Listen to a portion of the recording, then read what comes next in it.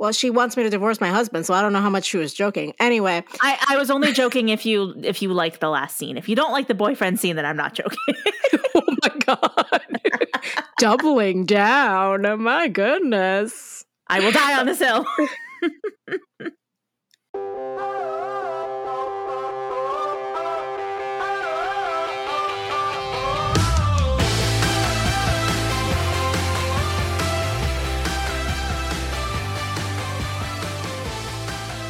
You're listening to Growing Up Millennial, a podcast about all that media we loved in the 90s and the early aughts. I am Adri, one of your hosts, and a geriatric millennial who grew up in a tropical island.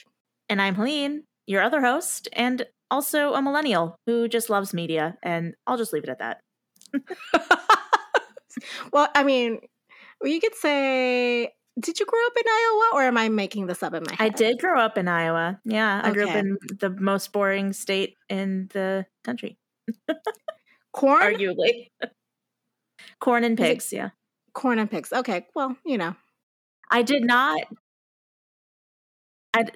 grow up on a farm, though. I will say that. I did not grow up on a farm. All right. Thank you for that info. I mean, each state has its own special thing. For example, Texas has abortion bans.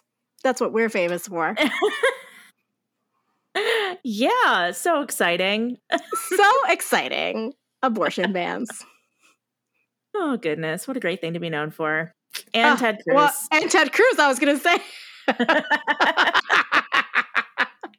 we're not talking about Ted Cruz or Texas or Iowa for that matter today. Thank God. We are continuing our exploration of the Olsen twins movie dynasty. Did I summarize it? Did I summarize it correctly? Yeah, dual star and entertainment. If you don't know who the Olsen twins are, which rock did you live under? Also, yeah, we're talking about Mary-Kate and Ashley Olsen. That's what we're talking about today. Yeah, and also go listen to our other episodes of this season if you want to know more. But we're going to talk about my favorite movie today. Okay. Tell me what we're talking today. Tell the listeners. I fucking know because I actually had to watch it. So tell the listeners what we're... Wow. I mean, it's also on the title of the episode, which, like, you know, whatever. Yes. But what they might not know, this episode is all about The Challenge, the iconic movie, released on May 3rd, 2003. It was directed by Craig Shapiro, a name that we have heard many times in this podcast. Mm-hmm. And then also written by the duo that we've also talked about many times in this podcast, Elizabeth Kruger and Michael Swerdlick. All right. Okay. Tell me, is this your favorite movie as part of the rewatch, or is this your favorite movie, period, of the Olsen twins? I thought you were just going to say, like, period, full stop, like, of all time. Oh, no, not. Come on. Like, I love the Olsen twins, but it's not my favorite movie of all time. Colleen. I know that I put up a very, like, elaborate front of not being serious, but come on. Yes. So both, to answer your question, it is really. Yes. Interesting. Huh. Okay. Yeah, I freaking love this movie, and spoiler alert, it held up for me. I loved it so much. Yeah. No. Well, I mean, we'll get into it, but like, I think it was like midway through this movie, I like, you know, turned to our resident white man of the White Man Corner fame, Seth, my husband, and I said, "This might be my favorite?" ? Yay! And he goes, "I know, right?" I mean, I thought that I was hyping it up in my head because, listeners, I think we've like hinted at this a little bit before, but like, you mean like ad nauseum? Okay, go ahead. Yeah, the fact that I seceded to allowing us to cover Switching Goals earlier in the season because that was Adri's favorite movie. As long as she agreed. Oh, no. I mean, it wasn't like my fully favorite movie. It was one of my favorite movies. Well, yeah, it was one of your favorite movies, right? Sorry. I allowed her to include that in our repertoire as long as she allowed me to talk about The Challenge, which is my favorite movie, and Adri did not remember it being a fun movie or like being her favorite when she watched it. Yeah, well, which, spoiler alert, I would have still watched The Challenge. I mean, even if we hadn't done switching goals.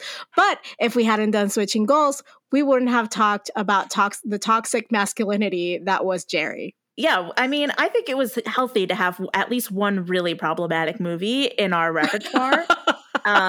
And Holiday in the Sun was just a bonus. Oh my God. What is it about dads and these movies, right? I know. Yeah. That's why we don't ever get to meet the dad in this movie, and that's probably why it's really good. I mean, that holds up to me. You know, okay, though, my favorite dad in all the movies was Mailman Dad from Our Lips Are Sealed. This is totally something we're going to talk about probably in our wrap up, right? Like, yes, I just thinking that. I was like, this could be a category. Favorite dad, favorite mom. Exactly. Ooh, yeah. So yes, you can either cut this out if you want it to be a surprise, or people might forget, and I will hold mine secret so that we can reveal it later. Okay, sure, whatever. We'll see what decision I make, at 11:59 p.m. when I'm, fixing this episode that you are listening to right now, listeners. Yes. Well, I am very happy that you liked this upon another viewing. I'm very excited to talk about it. It is, I think, objectively probably the best, like the most well done movie, to be honest. Okay, so do you want to hear something escandaloso? Ooh, yes. Okay. I honestly don't know if I've actually watched this movie before this time. Oh, okay. I cannot tell you with certainty that I have or haven't watched this movie before. That's fair. There are definitely movies that I have missed, but you seemed very sure that you had seen it before, so you were just mistaken. Okay, so either I'd watched the trailer and wasn't interested in it when it came out, or I watched it and it went straight across, did not, nothing really stuck. Yeah, that's kind of how I feel like Billboard Dad was to me, because having just recently watched someone else kind of explain what happens in that movie, I'm like, I know I've seen this movie, but I do not remember a single thing that this person is talking about. Also, Billboard Dad might be, a bonus content for this possibly. It seemed pretty crazy, and I don't remember a damn thing from it from what I heard, so it might be a fun bonus episode. Ooh, okay, so you heard it here first. We've just decided to add Billboard Dad. But until then, I can't wait to talk about The Challenge with you. Oh, I'm so excited. I can't wait either. Tell me the 411. What's the haps? Well, this is the final direct-to-TV movie that Mary-Kate and Ashley ever produced. Their next film, which is going to be the next film that we discuss on this show, New York Minute, was actually a theatrical release. So it wasn't their last film together. I vaguely remember this. Yep. So this isn't their last film together. New York Minute is their last film that they ever released. Mm-hmm. But New York Minute did come out in theaters. And fun fact, I did see it in theaters when it came out. Me too. But this is the last one. Yeah, this is the last one that didn't come out in theaters. So, which I think they make pretty clear in that last scene. It was very much a see ending. You later. Yeah. Yeah. All right. So the title in the movie says that it was filmed in Mexico underneath. Yes. Like they had to make it very clear. We are still international, bitches. Yes. Also, I just find it funny that that's literally part of the title treatment. It's is the full name of the movie The Challenge filmed in Mexico? Because that's what that's what it looked like. Yeah. Yeah. Yes, but specifically they did film in Cabo San Lucas and Baja California Sur, Mexico. Okay. Did you have any cast shout-outs? Because I always have a couple. I'm going to let you do all your cast shout-outs. Okay. It's not as exciting. This one had a lot fewer notable people than, say, Holiday in the Sun. Mm-hmm. But arguably the most recognizable of the bunch, and like I said, it's a pretty low bar, is Theo Rossi, who plays Anthony. He's like the Joey Tribbiani of the contestants. He loves food. Also, he has, as Seth pointed out, a few tattoos that were then later like hidden with like bandages and shit. Oh, we got some like goofs and stuff, like filming inconsistencies. Fun. Yeah, I love when that happens. So Theo was in 90 episodes of Sons of Anarchy as Juan Carlos Juice Ortiz, 23 episodes of Luke Cage as Hernan Shades Alvarez. But, of course, and you will not find this surprising, I recognize him most notably as one Norris Clayton from literally one of the most iconic episodes of Veronica Mars. I knew I'd seen him before. I was like, he became like a character actor at least. Yes, yeah, he's been in a good amount of things, but I saw him and immediately I was like, oh my God, it's the guy from Veronica Mars. It's that's just love that shout out for him. Not his name, but it's a guy from Veronica Mars, you know? That's me anytime I see anyone who even played like a 30-second on-screen role in Veronica Mars. I'm like, oh my God, that's the person from Veronica Mars. It's stuck in my brain. Same with Buffy. Anyway, that's Theo Rossi. He's the most notable. Then we also have Brian Scala, I don't know, who played Marcus in this film. And he's like one of those, actors that's been on one episode stints of basically like a ton of shows. Literally the entire TV spectrum. Yes. Yeah. So he was in one episode of House, one episode of Supernatural, one episode of Gilmore Girls, and one episode of NCIS, just to name a few. So he's, one of those guys. And then we have Lucas Benkin, who played Adam. And that was, what was it? Mary Kate's love interest. Yes. And Adam also had some notable, or Lucas Benkin also had some notable one episode runs, such as Dawson's Creek and Grey's Anatomy and Seventh Heaven, of course, what a great show, Seventh Heaven, I'm saying sarcastically, and Mad Men.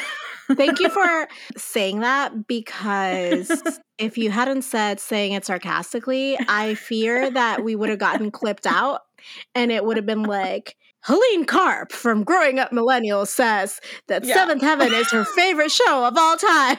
Oh my God. Because she loves that pedophile. Like, I would never be caught dead. Honestly, though, I will say I have seen Seventh Heaven all the way through twice. And the second time was purely a hate watch. So. Listeners, I can promise you something right now. Unless there is a possibility of a lucrative Patreon situation by rewatching Seventh Heaven, I will not fucking do that. I will not do that. It's so laughably bad. It's so funny. You know what is almost equally as bad, laughably so, is The Secret Life of the American Teenager. Oh, you know what? Yeah, I would rewatch that for Patreon. That's what. Yeah, but also same showrunner. You know what I'm saying? Yeah. Or producer, one of the two, or both. I don't remember, but it's got that same feel without, a. Yet somehow these things were. Without a self-confessed pedophile at the helm of it, but Yeah, somehow these things were popular in their prime, but somehow, whatever. Somehow trash continues to sustain America. Yes. Now, this last part of the 411 that I have written down is solely about that last scene, which I'm happy to hold off on until we get to that scene. Yes, okay. Please. Because I cannot wait to talk about that scene with you. All right, let's get into it. Let's dish. Let's talk about the movie. Should I read the summary? I haven't read the summary. Oh, I am so sorry. I thought. Once again, listeners, I am skipping, hopping, and jumping around. We should have done the summary before the 411. That's on me. That's okay. I thought maybe you wanted to mix it up this time or something. Oh, sure. Let's go with that one. Yeah, you did it intentionally. I'm saving you. Totally here. Intentionally. Yeah. All right. So Lizzie and Shane Dalton could not be more different. Oh, no. I know, right? Lizzie is a meat-eating, ambitious, uptight city girl, and Shane is a vegetarian, tree-hugging, meditation-loving hippie. After their parents' divorce, Shane left to live with her mom in LA while Lizzie stayed in DC with her dad.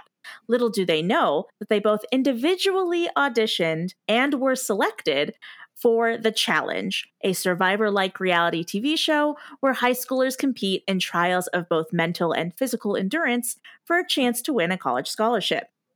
Can the girls put aside their differences for a chance to win a better future? Let's see. Oh my goodness. All right. So first off, before we begin our deep dive, I would like to say it's very refreshing to see Ashley playing the uptight sister role. Yeah. Because in Winning London, you know? Yeah. And in Switching Goals and in a lot of the movies, the uptight sister role or like the overachieving role goes to Mary Kay. I have to say. And it was so nice to see that. Yeah. I have to say, just like blanket note, their acting in this movie was incredible. Oh, so much. So like leaps and bounds. Like they were so good. I was watching and I was like, oh my God, these girls can fucking act. Like, yeah. And then they were like, you know what we're going to do after the pinnacle of our career is go to school and open a clothing brand because this shit is not forever.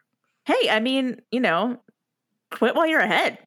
Oh no, I fully support this. I'm not, it's not a criticism. It's more of like, we got it. We're in, we made the money. Let's invest that money into something we're passionate about. And maybe, I'm not saying they're not passionate about acting. They might be, but it might have also just run its course for them. Yeah, they were probably pretty burnt out, honestly, after their decades of work. But you mean after 18 years of acting? Right, exactly.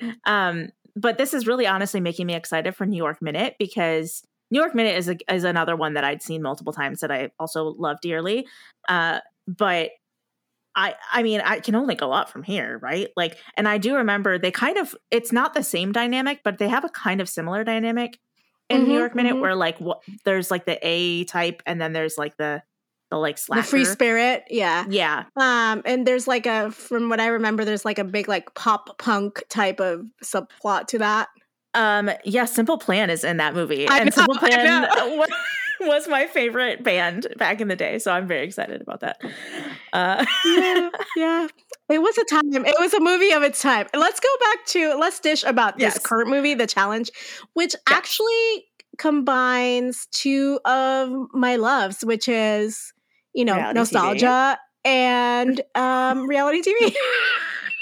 Yes. I loved the whole like confessionals. Just that it just made the movie so much better. Honestly, it looked like real reality TV to me. Right. Like, I would watch The Challenge. I would watch the show. I would definitely watch this. Yes. So anyway, we start the movie with footage of Mary-Kate and Ashley like on the show. It's kind of like a start at the end and then fill in all the context type stuff. Yeah. They're running on the beach as if they're being chased. They're climbing a ladder, a suspension bridge across a ravine with all these raging waters and rocks below them. And the VO is like, how did we get here? Well, it all started with a TV show, as, things always do. Yeah. I was going to say, then we cut to the commercial for The Challenge. Okay, so that led me to ask the most important question of this podcast, which is, what network is The Challenge on again? Because that's the only part of the fucking commercial that was missing. That's a great question. Because you know how like those commercials have like a set format and they did everything by the book on that format of the ad. But the one thing that was missing is like, I guess like this summer on Fox or this summer on ABC Family or, Yeah, it was saying like Thursdays at 8, 7 on Central. NBC. Yeah, on NBC. That shit. So then question, if The Challenge existed in real life, what channel do you think it would be on? Okay, if The Challenge existed in real life and it is teenagers competing for scholarship money, it would be MTV. who actually has a show called The Challenge, but it's a different thing. Okay, yeah, I buy that actually. I don't have a better answer than that. I think that's great. I was thinking like ABC because like they do like The Bachelor and like ABC would also it would be ABC Family. ABC Family works, yeah. Yeah, but I think MTV's better. MTV, well, because I'm just going by demographics of those channels, right? Yeah, and if you're doing like reality TV show based on teenagers getting scholarship money, I'm guessing your viewership that you want to do is also of the same age bracket or age range.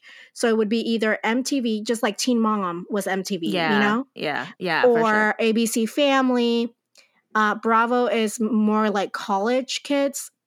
Yeah. Plus. Yeah, Bravo, I feel like is messier stuff. Oh, yeah. I mean, yes. Yeah, like which sex is why scandals. I love it. It's like sex scandals, which there are like some sort of like romance scandals in this, but not. Sorry, there's a scandal, all right. There's a scandal. Yep. And that Kelly's a fucking bitch, but we'll get there. Yes. Did you? I had a note on the font that they used in this commercial. Did you have a note on this? Because it's very Survivor font. Like, I fucking hate it. I was going to say, you're the font lady. You're the font lady. Look. I can hate something, like, objectively. I objectively hate the font, but I agree that it's good in that usage. Does that make sense?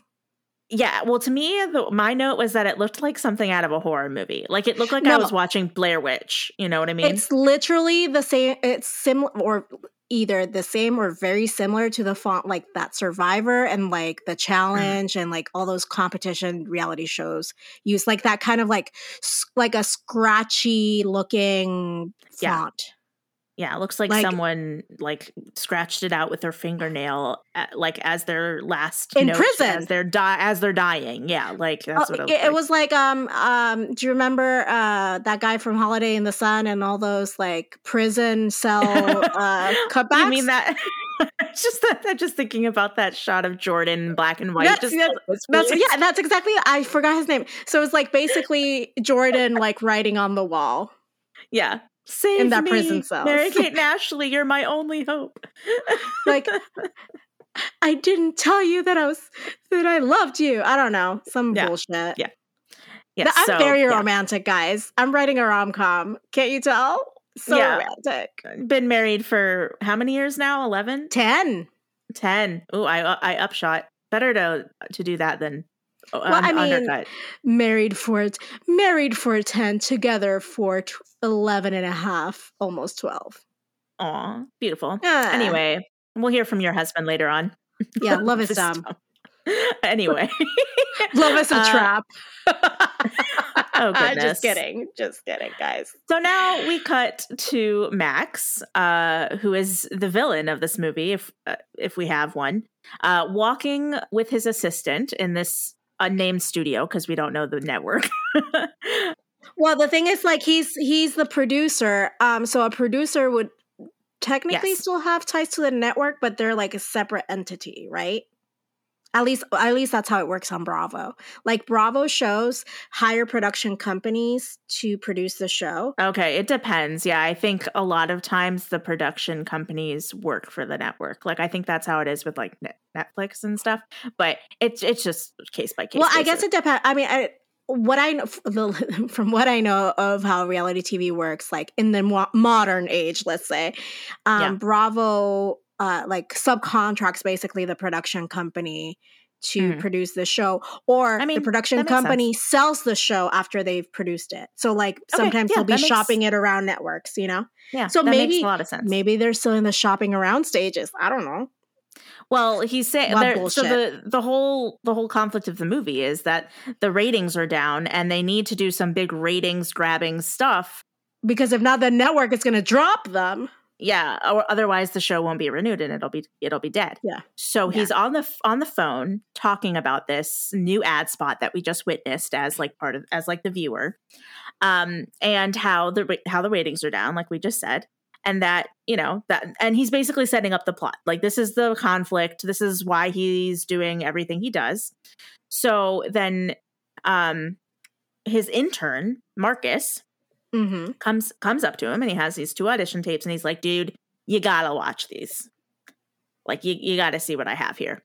So they're watching the audition tapes, and it's obviously Shane and Lizzie's. And Shane, I have to say, Shane's audition tape looks like she is stoned out of her goddamn mind on 10 pounds of weed.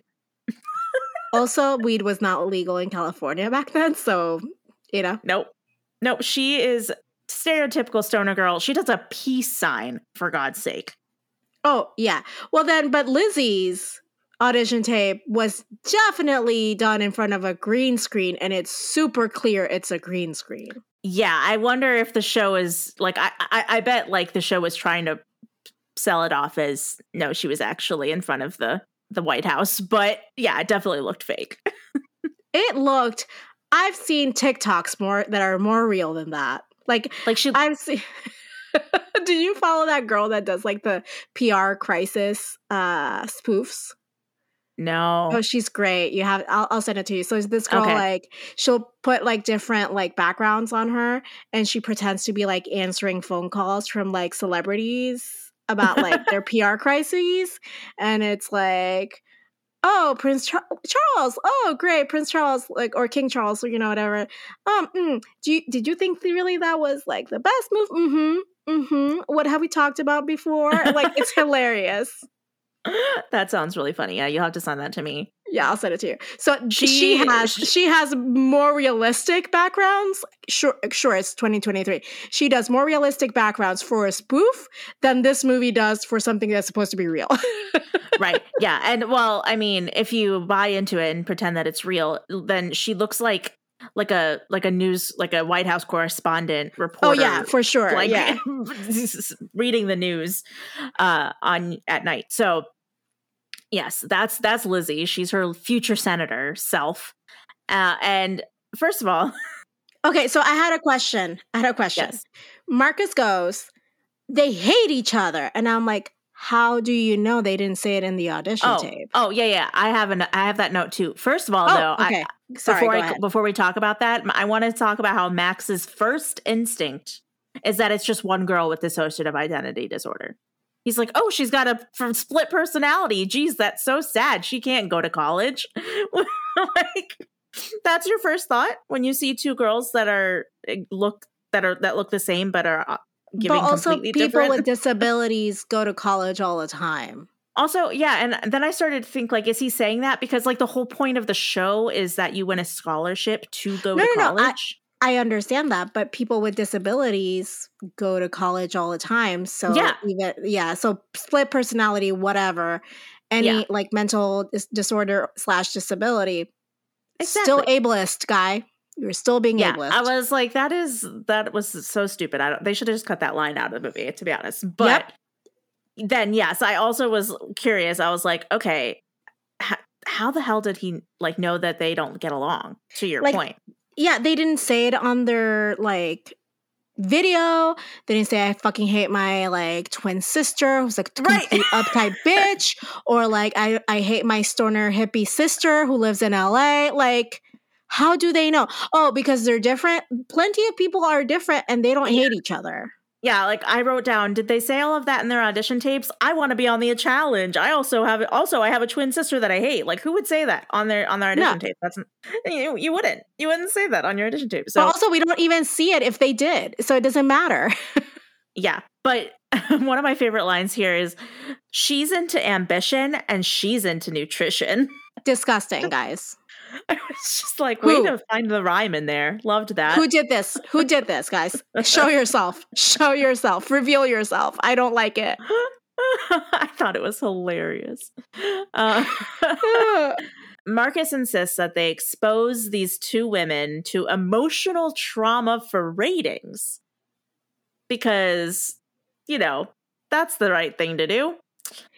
And so that's what they do. Okay, so here's my other thought.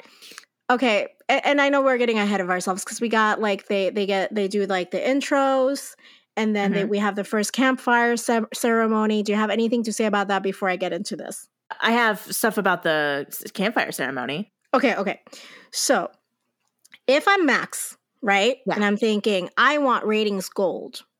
Yes. Why would I put the two twins that can't stand each other on the same team when I could have put them in opposing teams. Yeah, I agree. Yeah, putting them on the same team, like narratively, yes, they have to work together and then they get along and blah blah blah. Yeah, that's cute, and I liked that they like that. That's how they get back to like close or whatever. But yeah, for ratings, it's like it's going to be so much better if you put them against each other. Yeah. But what do I know? Obviously, nothing. Max is an idiot, as we learn throughout this movie. not very smart. Okay. He just likes to what do you call it? Exploit young women and their familial problems for public humiliation.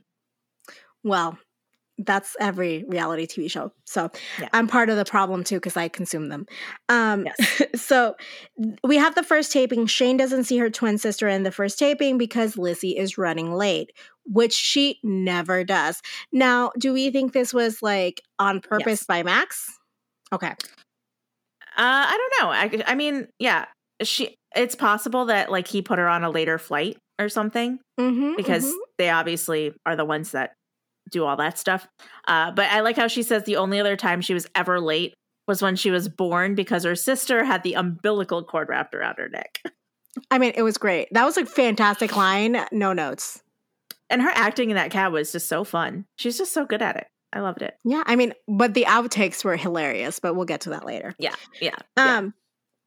So in the campfire, they learned that there are rules, and one of the rules is no romantic entanglements between any people. Yes. But before that happens, we see Adam and Shane start to bond a little bit. So we get a little bit of like, oh, Adam and Shane might have some chemistry. And then it's like, dun, dun, dun, no romantic entanglements. And they like look at each other and they're like, oh.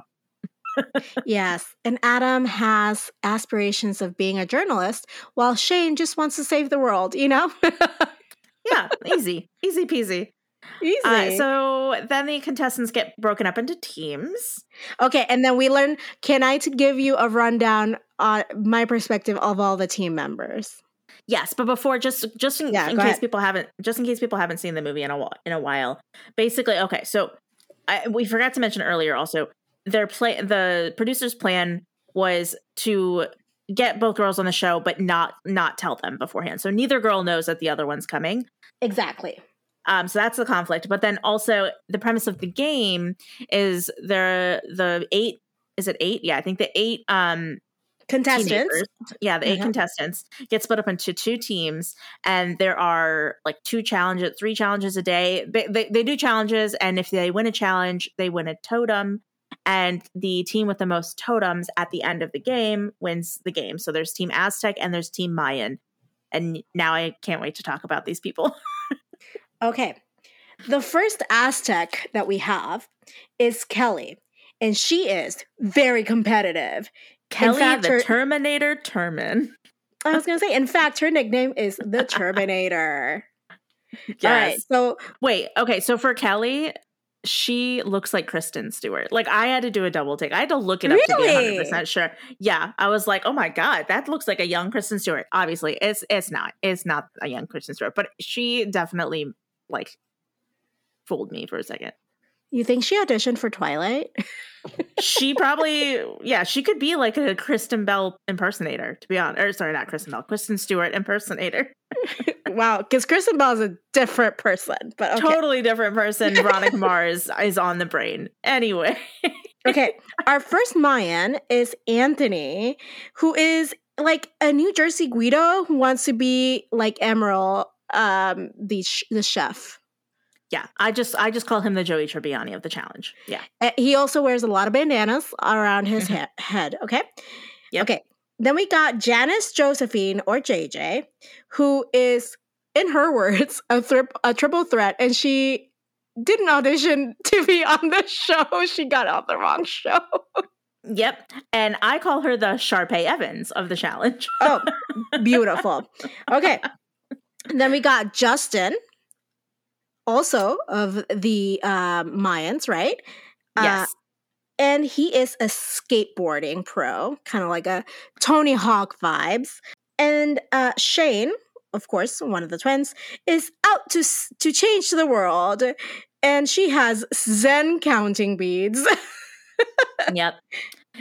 Another thing about Justin is not only is he a stereotypical like skater guy, but he also wants to go to MIT and study astrophysics. Yeah, so. Well, we can contain multitudes, Helene. Exactly. Charles is an Aztec and he is in charge, He's a sensitive soul. He's a sensitive soul who wants to become a psychotherapist. Okay, and so then another Aztec is Adam, who is Shane's love interest, and he wants to go to Stanford and study journalism, but for me, it's like he's an Abercrombie and Fitch kind of guy. Oh, I wrote typical popular bro, for sure. Yeah.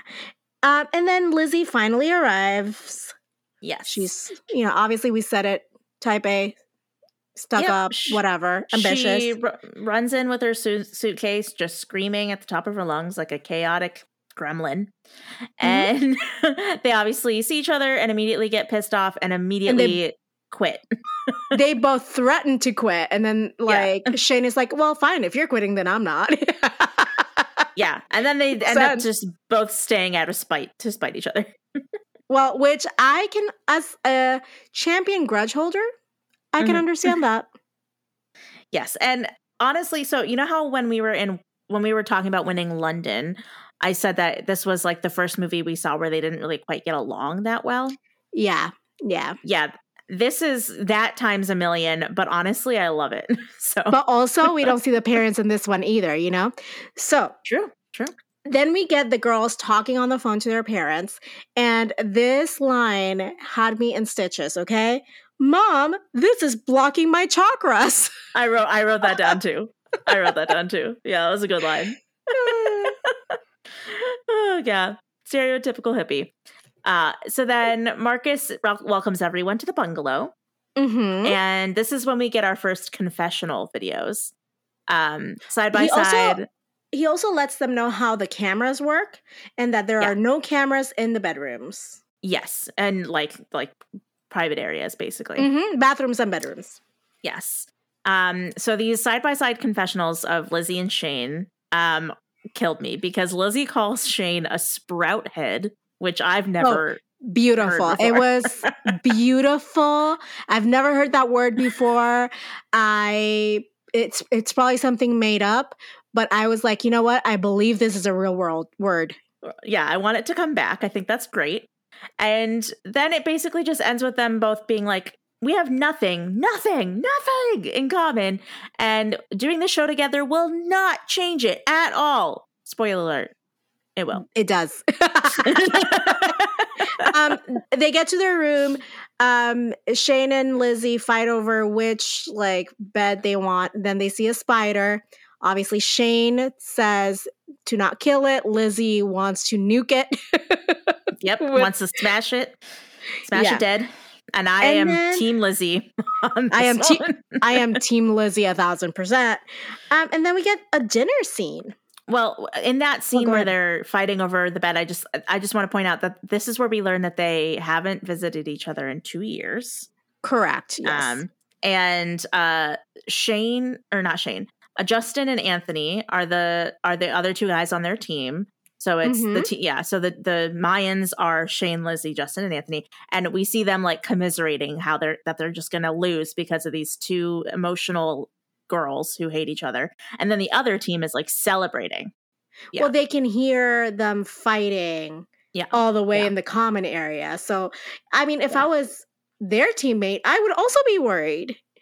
Yeah, and then the other team is like, hell yeah, we're going to win because these girls can't get it together. So, that's where we're starting with that. And then we get to go to the party, at the dinner. I have to say, did you notice the name of the restaurant? No, tell me. Squid Row. Okay, which I mean, if you are an LA person, Skid Row is I know. CD. Okay, I was gonna say I thought it was a fun pun. Sure, let's go with fun. Not what I would have said, but let's go with fun. Anyway, it's a typical Mexican restaurant. So they're all hanging out, eating dinner. Yeah. This is where we learn JJ is in the wrong show. Yep, she has no idea where she is. Adam is a fellow vegetarian, so points. Yeah, that was points for Shane and Adam. And then there's like club dancing, and Charles is like really not having Kelly's ego. Yeah, I mean, no one is. Kelly sucks, but yeah. We also see Lizzie and Marcus starting to bond. Yes. And Marcus says he wants to be a movie director, which, I mean, he's little Dawson over here, Dawson's Creek. I have to say, they talk about Palm Pilots in this scene, which I was like, what a throwback. I had one. Did you have one? I had a BlackBerry. Okay. Yeah. I think I got my Palm Pilot, I think was a hand-me-down from my sister. But it with the stylus and everything. I had something with a stylus, but it wasn't. Maybe it was a Palm Pilot. I think Palm Pilots were like brand names, so maybe you had just like not a brand named Palm Pilot. Maybe that's what I had. But after, I don't remember all the like devices I've had, but one that I think of fondly was in 2009. I had the Flip, the what's it called, the Sidekick. Oh, I always wanted a Sidekick. Jealous. Oh, I loved it with all my heart. Yeah, I bought so many fucking cases for that shit. You know how you could change the color? Yeah. By like getting like a new case for it. Oh, yeah. I had this case. My favorite case was red. It was beautiful. Yeah, not surprisingly. Why can't we bring Sidekicks back, but with like 2023 technology, 2024 technology? Yeah, like touch screens or whatever. I so unsurprisingly wanted a Sidekick because Veronica Mars had a Sidekick. Well, no, but like you could still have like the full like. I wanted to still have the full keyboard like under it, but like technology wise, in terms of like things to do on the phone, I want 2024 technology. But to be honest, though, I think everybody's adjusted to typing on the keyboard like with their phones like in portrait mode instead of landscape. Like if I tried to type in landscape mode on my phone, I would forget how to type with my thumbs. We would get used to it, Helene. Don't ruin my dream. I want a Sidekick again. Okay, I won't ruin your dream. This is how it should be, everybody. Don't ruin my dream, please. Yes. Well, now we get to see, after they talk of Palm Pilots, which I enjoyed very much because blast from the past, we get to see Marcus starting to kind of realize that he's made a mistake by emotionally manipulating two young estranged women for TV ratings, which, surprise, surprise, is not the right thing. Well, he also morally to do. Max pressures him to tell him any intel that might make the show more traumatizing for the contestants, for the girls. And to me, I'm like, shouldn't have Marcus like said one thing about each contestant, not just the two girls? Like, why are we picking on them? Yeah, they're definitely the only ones that they care about sabotaging, which, I mean, it's their movie, but still, like, it's pretty shitty. Okay. So now we get our first game, though. Yes. Tell us all about the first game and why the questions were so uneven. Right? Yes. So the first game was a trivia game. It's called Don't Spill the Beans. And it's called that because the loser gets a bunch of black beans dumped on them. Which has one of my favorite lines ever, but continue. Oh, yes. Yeah. This whole scene was fun. They have the two teams. Honestly, I don't think this would be very fun to watch on TV. Like if this was like actually in the like a reality TV show, I don't know if this would really be that exciting of a challenge. But basically, like, yeah, the two teams answer trivia questions. It's basically Jeopardy, no? Kind of. Sort of, I guess. I don't know. It just, I don't know. It was a fun scene, but I just don't feel like I would tune in to a reality show to watch people answer stupid trivia questions. Okay, so the first question was, who created Spider-Man? And that was to the Aztecs. And then the Mayans got like literal like physics question. Yeah, I didn't even write it down because none of the words made sense to me. But because surfer dude or skater dude, Justin, is going to MIT for astrophysics, he knew it immediately. And he was like, this line killed me. Just because I'm a grinder doesn't mean I have fiberglass behind my oculars. God bless. I love a smart himbo. You know what I mean? Like, yeah. A man who is very, very smart but carries himself like a himbo. Woo. Yeah. And this also, I think, was possibly the only line spoken by Justin that I understood. Same. So then we get our first montage of the movie, which is them answering questions. And then this is where we learn how hyper competitive Kelly is. She's a horrible sore loser. And yes, we also get an idea of the fact that the girls cannot fucking work together at all. So then the Mayans, because unsurprisingly the girls don't know how to trust each other, you know, the Mayans get black beaned. Yep. And Lucy tells Shane, at least they're vegetarian. Yeah, and then Anthony eats the beans off of his head. True to character, Helene. It was very, very enjoyable. He wants to be like Emerald. Damn, you know? Yeah, this second one that we get, the second challenge that we get, was the stupidest one by far. Was so dumb. The totem maze. Also, the labyrinth.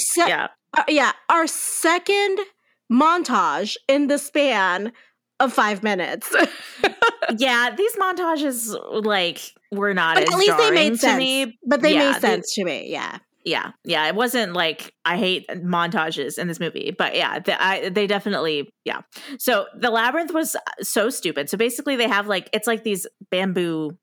It's a maze just made out of bamboo shoots. But they have to get to the middle of it where the totem is, and the first team to get to the totem wins.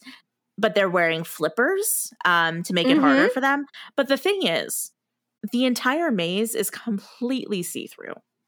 How can you not see how to get there? I have no idea, Helene. It's literally like it's not like a maze is like you're not supposed to be able to see what's in front of you. It was I was like, this is the dumbest challenge I think I've ever seen. And thank God it's the shortest one. They don't show any of it. They just show a couple of bickering things, and the guys on the Mayan team being like, oh my God, girls, just fucking get it together. And then they lose. Which then we learned that the winners get a prize and the losers get a punishment every single day. So this fine evening, our Aztecs get a party and the Mayans get to sleep outside on the beach, which would have been okay had Lizzie not been proud enough to not accept help. Yeah, she doesn't like nature. We have learned, and she doesn't know how to build a tent. So what happens next?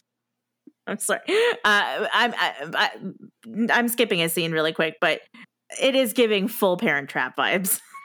Oh, 1,000%. That was what it was. Meredith from Parent Trap. Yes. Yeah.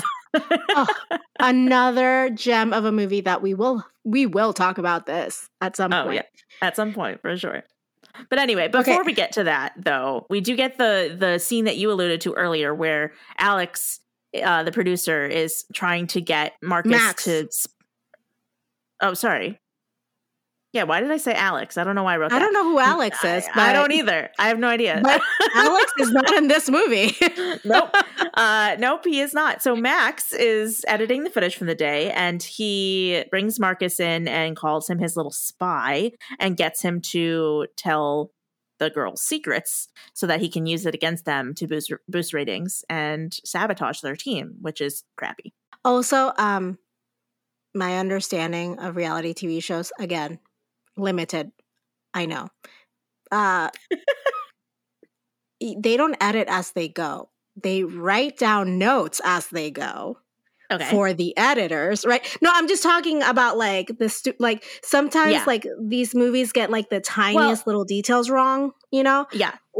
I'm not saying whatever. Yeah, no, I agree with you. That's but also what's even less believable to me is that they don't just make up challenges on the fly. So in this scene, Marcus tells... Oh, no, 1,010%. No, but yeah, sorry, I was just hyper-focused on, like, the one thing that was bugging me.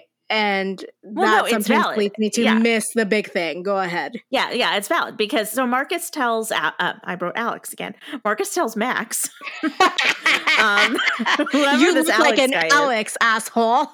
Yeah, I don't know. So Marcus tells Max that this is where we learn that Shane is afraid of heights and Lizzie is afraid of snakes. So those are the things that he's like gathered, the intel that he's gathered. So as we learn later in the movie, and I knew because I'd seen the movie a million times, so I'm like, oh, okay, yeah, I remember this. The very last challenge, they include something that will fuck over Shane with her fear of heights, and then fuck over Lizzie with her fear of snakes. Like, they include, like, a heights thing and a snakes thing.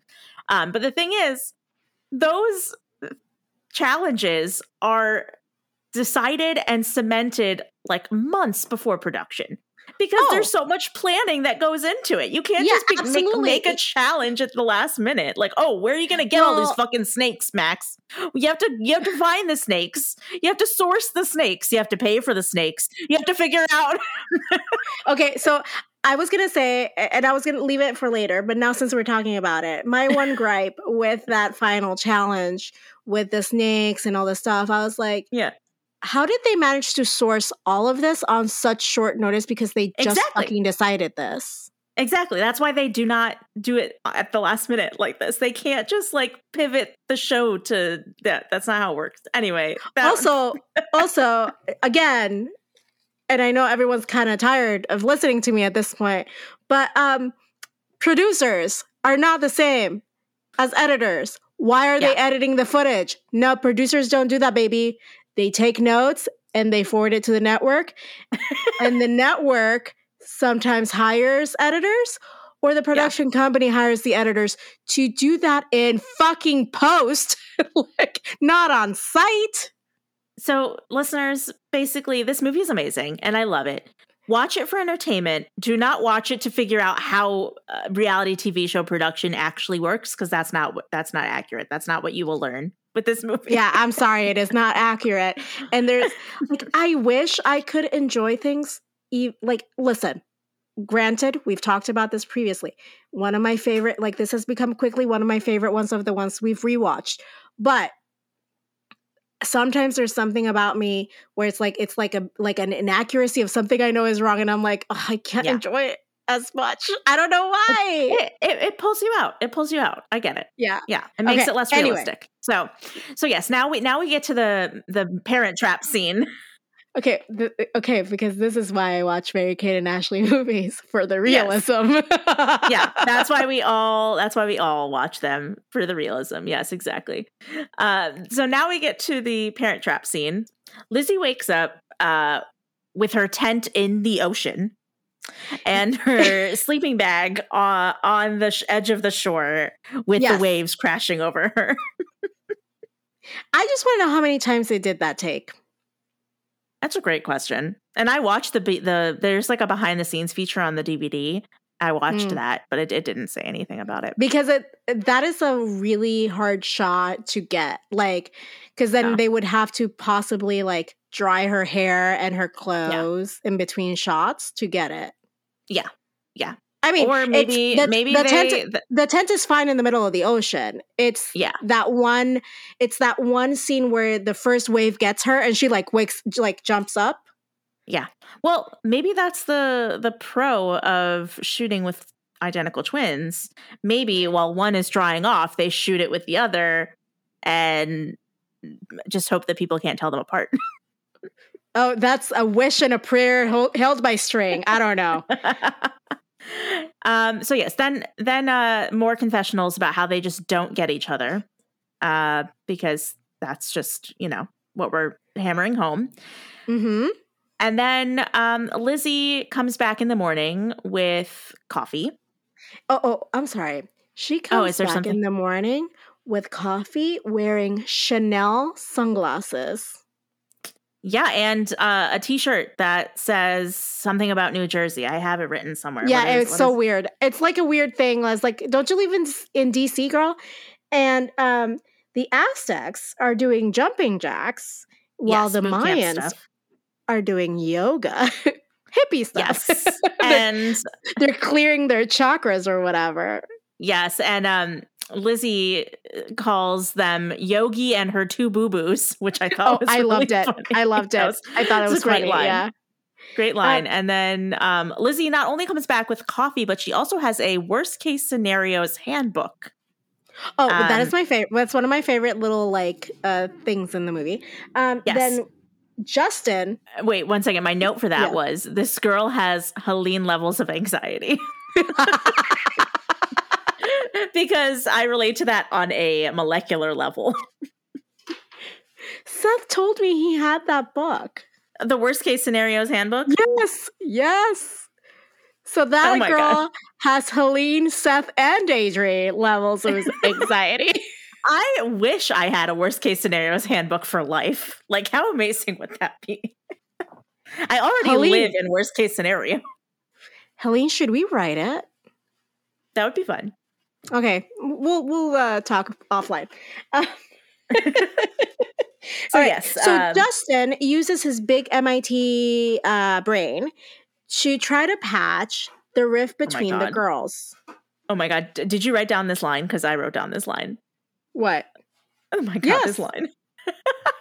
It says, you two gotta get banana blasted. Bongo slip into some chud before you see the light. I needed them to look at the camera and go, subtitles, please, like they did in literally everything else. I was waiting for that joke but they don't break the fourth wall until the last scene of the movie. But I wrote, it wouldn't be a Mary Kate and Ashley movie without someone speaking a completely quote unquote foreign language. Ugh, just like what was it that they called erasers in Passport to Paris? Rubbers, didn't they? No, it was something else. It was the bounce in the numbers lab. The bounce. Yeah, the eraser in the math class, was that? Yes. Supposed to say yeah. Okay. Yeah. Well, oh my gosh. So we always have some kind of foreign component to this. Yeah, and then in response to that ridiculous line that no one understood, one of them, I can't remember I think it might have been Lizzie, says, Justin does have a point, although no one could figure out what it was. Oh, I think it was Shane. Was it Shane? Okay. Yeah, it was great. That was great. I was like, yes, we agree. I understood the sentiment that Justin had, but not any of the words. You know, like, you better get your shit together or we're going to lose, basically, right? But that was the vibe, but the words did not really match what that vibe was. Right. To me. Well, because Justin had such an impact on them, they decide to try and put their shit aside to help the team, finally. Okay, and the next challenge is food related, guys. Yeah, it's okay, so they call it in the movie, you are what you eat, but this is, and I don't know if you've seen this, but I used to watch this all the time. This is basically James Corden's segment, Fill Your Guts or Spill Your Guts.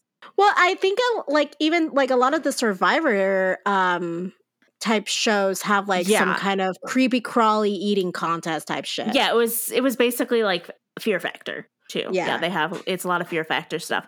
But yes, they have to spin the wheel, whatever gross food it lands on, they have to eat. I think it was 3 of them, or 5 of them, or something. It depended on the type of food. Right. It's like if it was raw eggs, it was 3. If it was snake, it was 3. If it was cockroaches, it was 3. The fruitcake had to be the whole thing, something like that. Yeah. So if they had to eat their whole fill without throwing up, otherwise then they lose a point. Okay, the first one was, I believe it was Adam, and he ate raw egg, which it's giving Gaston. You know? Yeah, I was like, what if he gets salmonella? But yeah, Gaston for sure. No one. Yeah, anyway. Yes, then Liz, I was like, before it started, I was like, Shane and Adam are fucked because they're vegetarians. But thankfully, Adam got the raw eggs And Shane's I'm confused about, to be honest. So Lizzie eats snake meat, which I thought was ironic because she's afraid of snakes. Yes. But they don't touch on it at all. They At don't all. even. She's like, I'm afraid when they're alive, but now that they're dead, it's just like chicken. I don't know. Right. Yeah. But then Shane has to eat earthworms. Sorry. Kelly has to eat habaneros. Right. Justin has to eat cockroaches. Right. Charles, raw liver. Okay. Shane eats worms. So, but Lizzie says, like, at least they're vegetarian or whatever. And I'm like, are they? They're alive. Are they though? Like, I guess it depends on, I don't know what kind of vegetarian she is. Like, did she mean at least a living thing? Well, yeah. Well, there's different classifications, right? Like there's ovo-lacto vegetarians who can eat eggs and milk. There's pescatarians. Well, that's just vegetarian. That's like pescatarians can eat fish, and I was a pescatarian for a few years.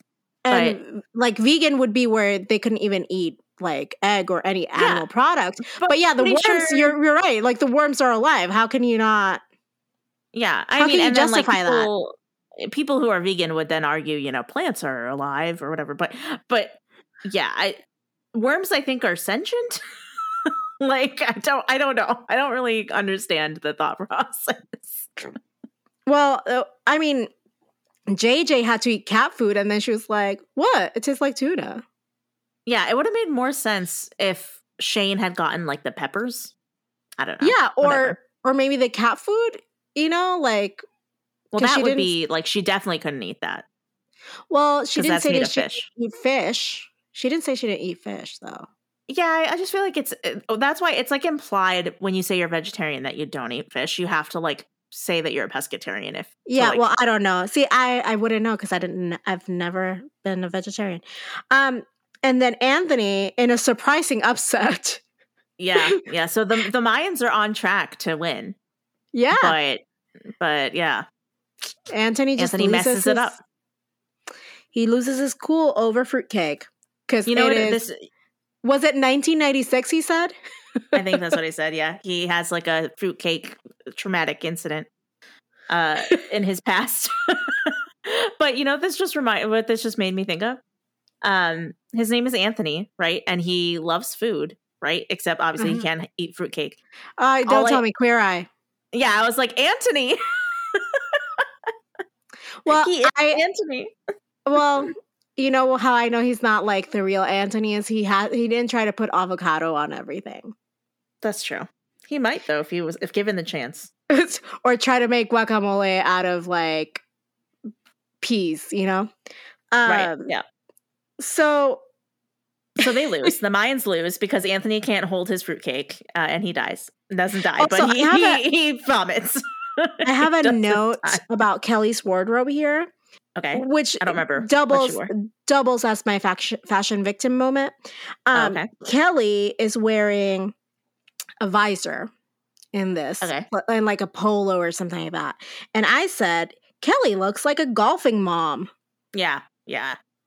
She has bad fashion in this movie. And a bad attitude. That's even more unacceptable. Yeah, she's just very unlikable. Yes, but the now next challenge.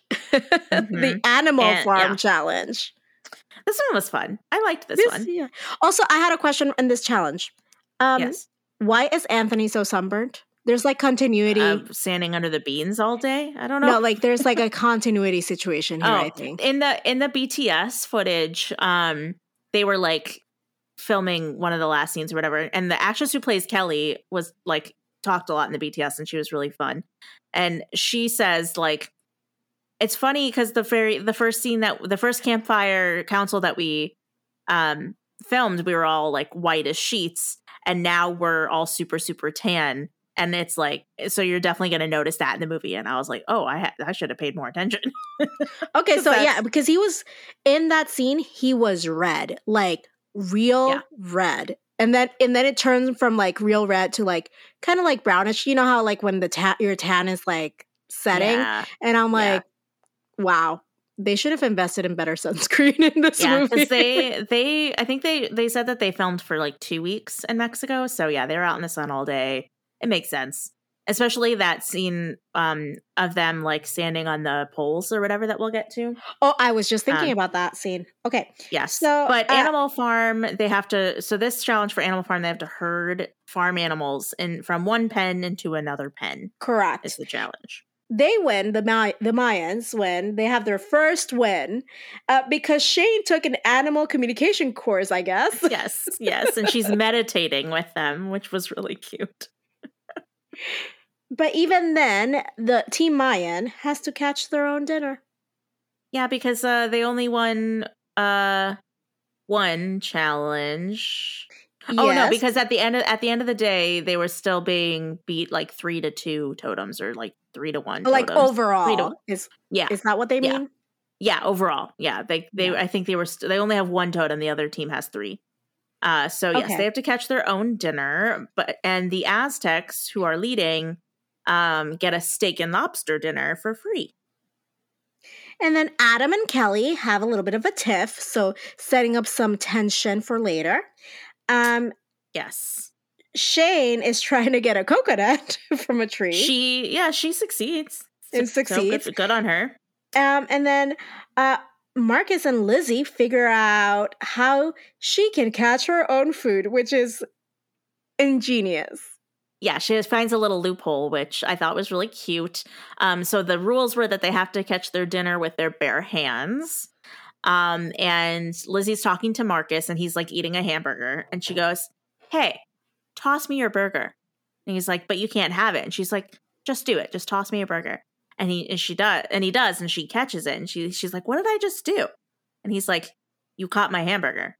And she's like, "With my bare hands." And he was like, "Oh, clever. Yeah, smart. So they basically just like get their dinner from like I'm guessing they don't show the first half of this, but I'm guessing just like a chain reaction of like, Marcus throws the burgers to Shane, and then Shane throws the burgers.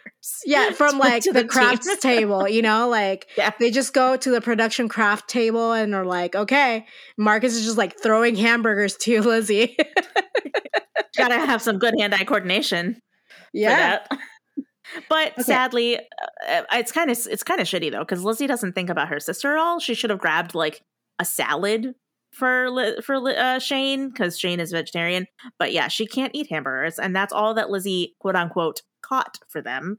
So she's stuck eating seaweed and coconut.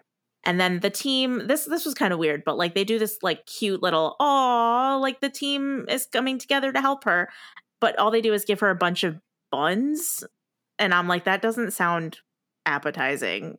Okay, but when you're hungry. But when you're hungry. Like 3 hamburger buns, some seaweed, and a coconut. Listen, when you're hungry, that might be the difference between a good night and a bad night. Sure. Okay, so then we see, what is the next thing that you got? It's next I have we see confessionals where Lizzie and Shane start to, show that they're warming up to each other. They start complimenting each other a little bit, but then they're like, but it's still not going to change anything. Like, yeah, exactly. Like, I love that. Yeah, Shane's like, Lizzie was pretty smart. Like she figured out that dinner thing. It was like pretty cool. And then like Lizzie was like, Shane, I don't remember what she said about Shane, but they were like, oh yeah. So, but then they were like, oh no, never mind. It's still not going to make me like her. Blah. And then we go to the whole cast hanging in a bungalow. And this is where we get our first hint of escándalo. Shane and Adam start making some eyes at each other. And did you notice that Shane is reading James Patterson? No, I didn't. Yes. Oh, that's fun. So he's a big mystery thriller guy. Wait, Shane or Adam? Oh, sorry, Adam. Why did I write? Okay. Oh, so sorry. I wrote Adam and Shane are flirting. He's reading James Patterson. Okay. To solidify him as a writer. Oh, right, because he wants to be a journalist, and James Patterson's fiction. But I see the connection. I mean, to be a good journalist, you have to be an avid reader. True. They silently agreed to meet each other outside. And they were like, they did the thing of like, I'm going out to take a fresh air. And it's like, I'm going to go out for a walk. Yeah, so incognito. They are so smooth. No one will ever notice, except they immediately notice. And I wrote down Alex again. I don't know why I called him Alex this whole time. Max.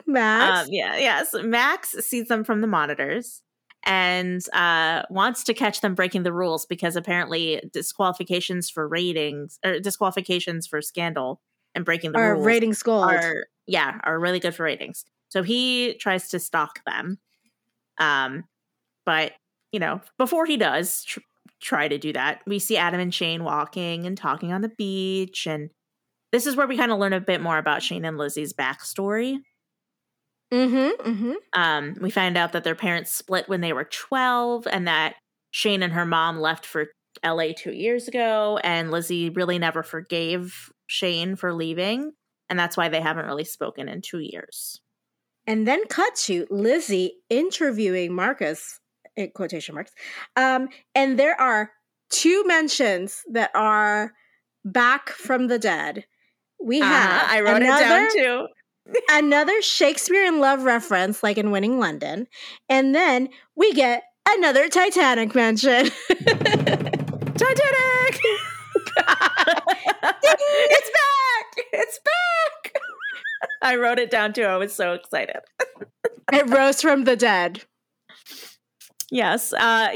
She talks about how Titanic is, like, she lists off her favorite movies, and Titanic is one of them. And I was like, makes sense. You include it in almost every one of your movies. Correct.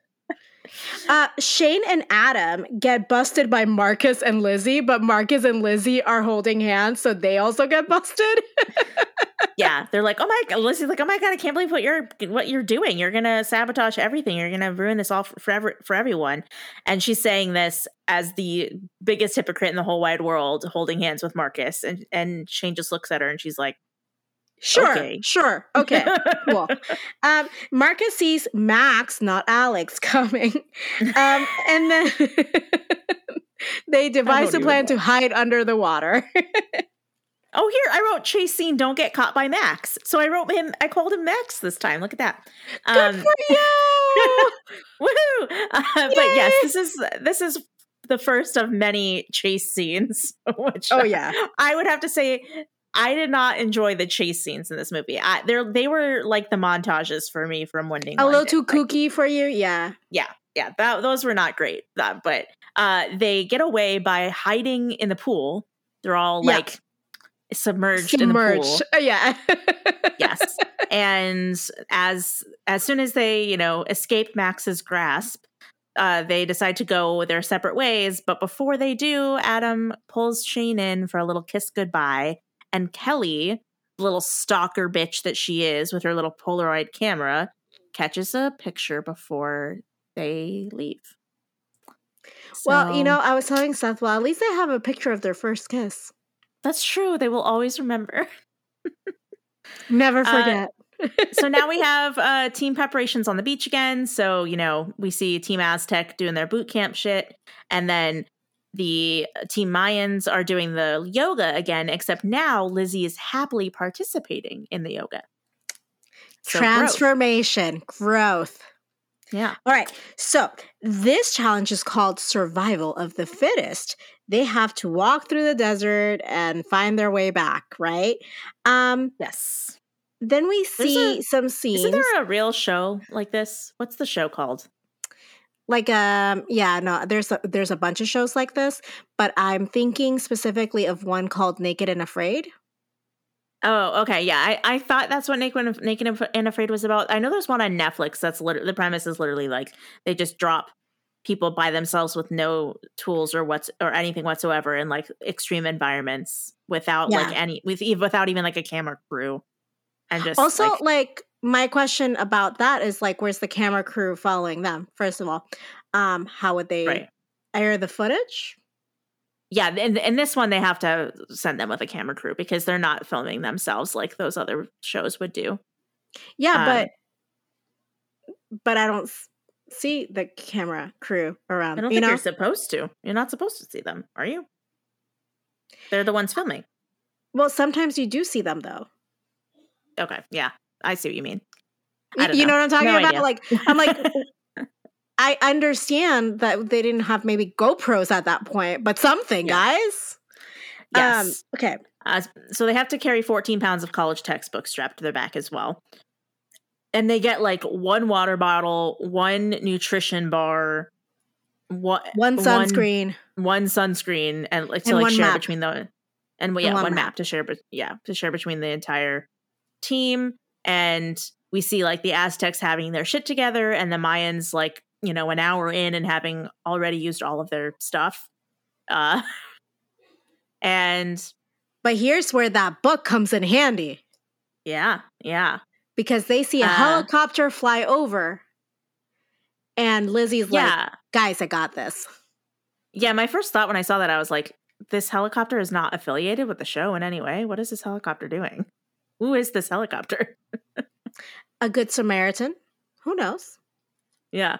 Mary-Kate and Ashley's parents? I don't know. Maybe. The mysterious parents.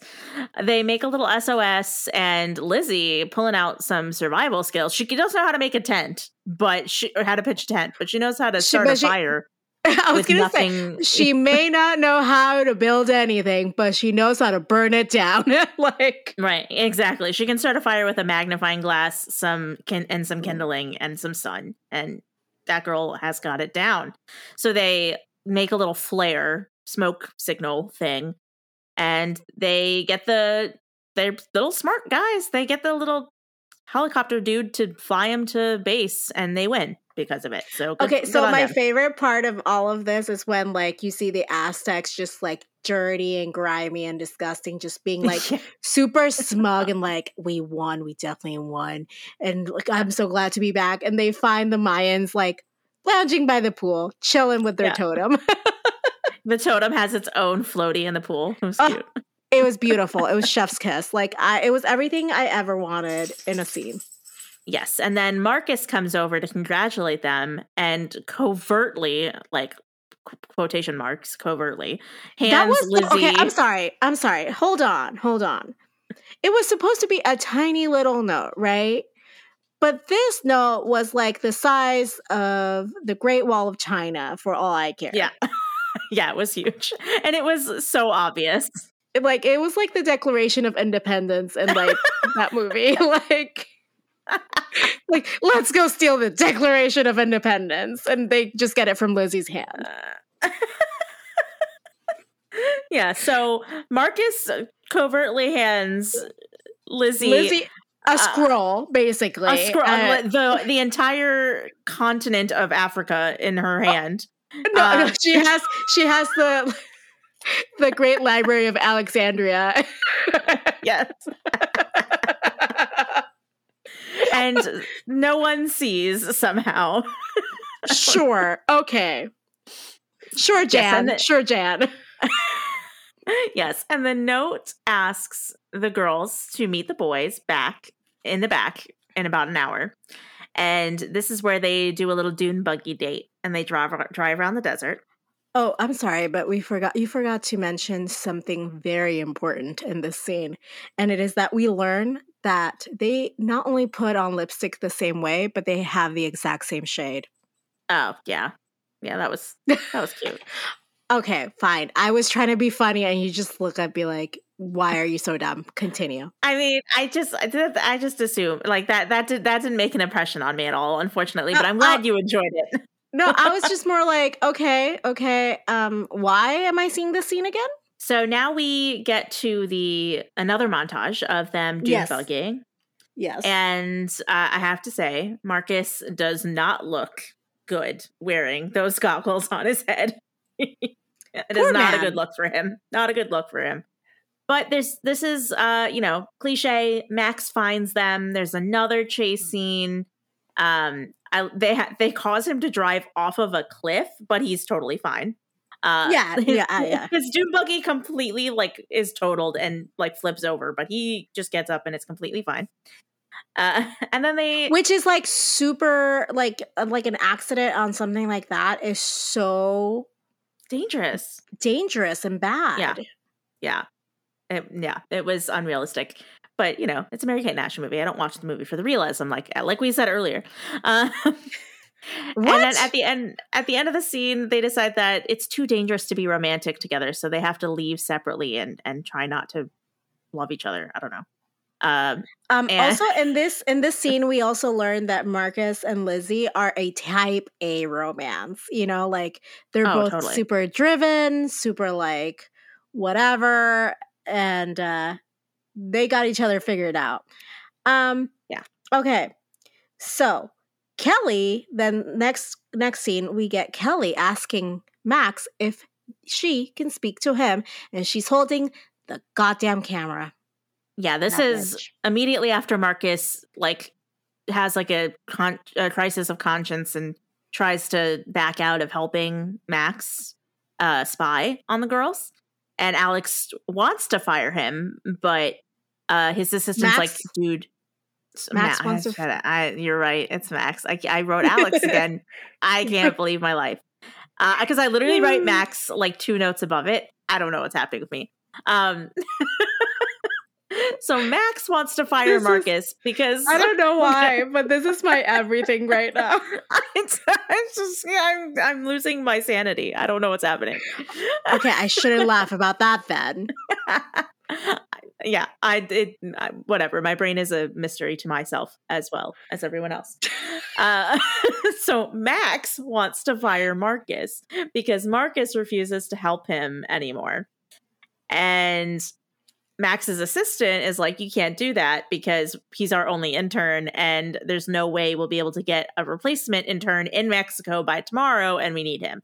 So he's like, okay, I'm demoting you from head intern to sub intern. Which is stupid because if you're the only person doing the job, you're the head. You're the only one. So yeah, this guy is just petty as shit. He's awful. So yes, then Kelly shows up and is like, I gotta tell you something. And she wants to rat on them because she's a little biatch. Oh yeah. And then we cut to Campfire Castle. And this is where shit goes down. Yes, tell us all about it. So before the shit goes down, Max/Alex, whoever the guy is, teases that the next challenge is going to require balance. And the teams get really excited because, of course, the 2 best people who know how to balance are Shane, because she's good at yoga and yoga requires balance, and Adam, because he did kung fu for 10 years or whatever. Yeah. And right after they get their hopes up and they're like, yeah, we're going to crush it. I'm so good at balancing. Then it's like, JK, Shane and Adam, you're disqualified because I have this picture of you kissing and you broke the rules. So you can't participate in tomorrow's balancing event. So dun, dun, dun.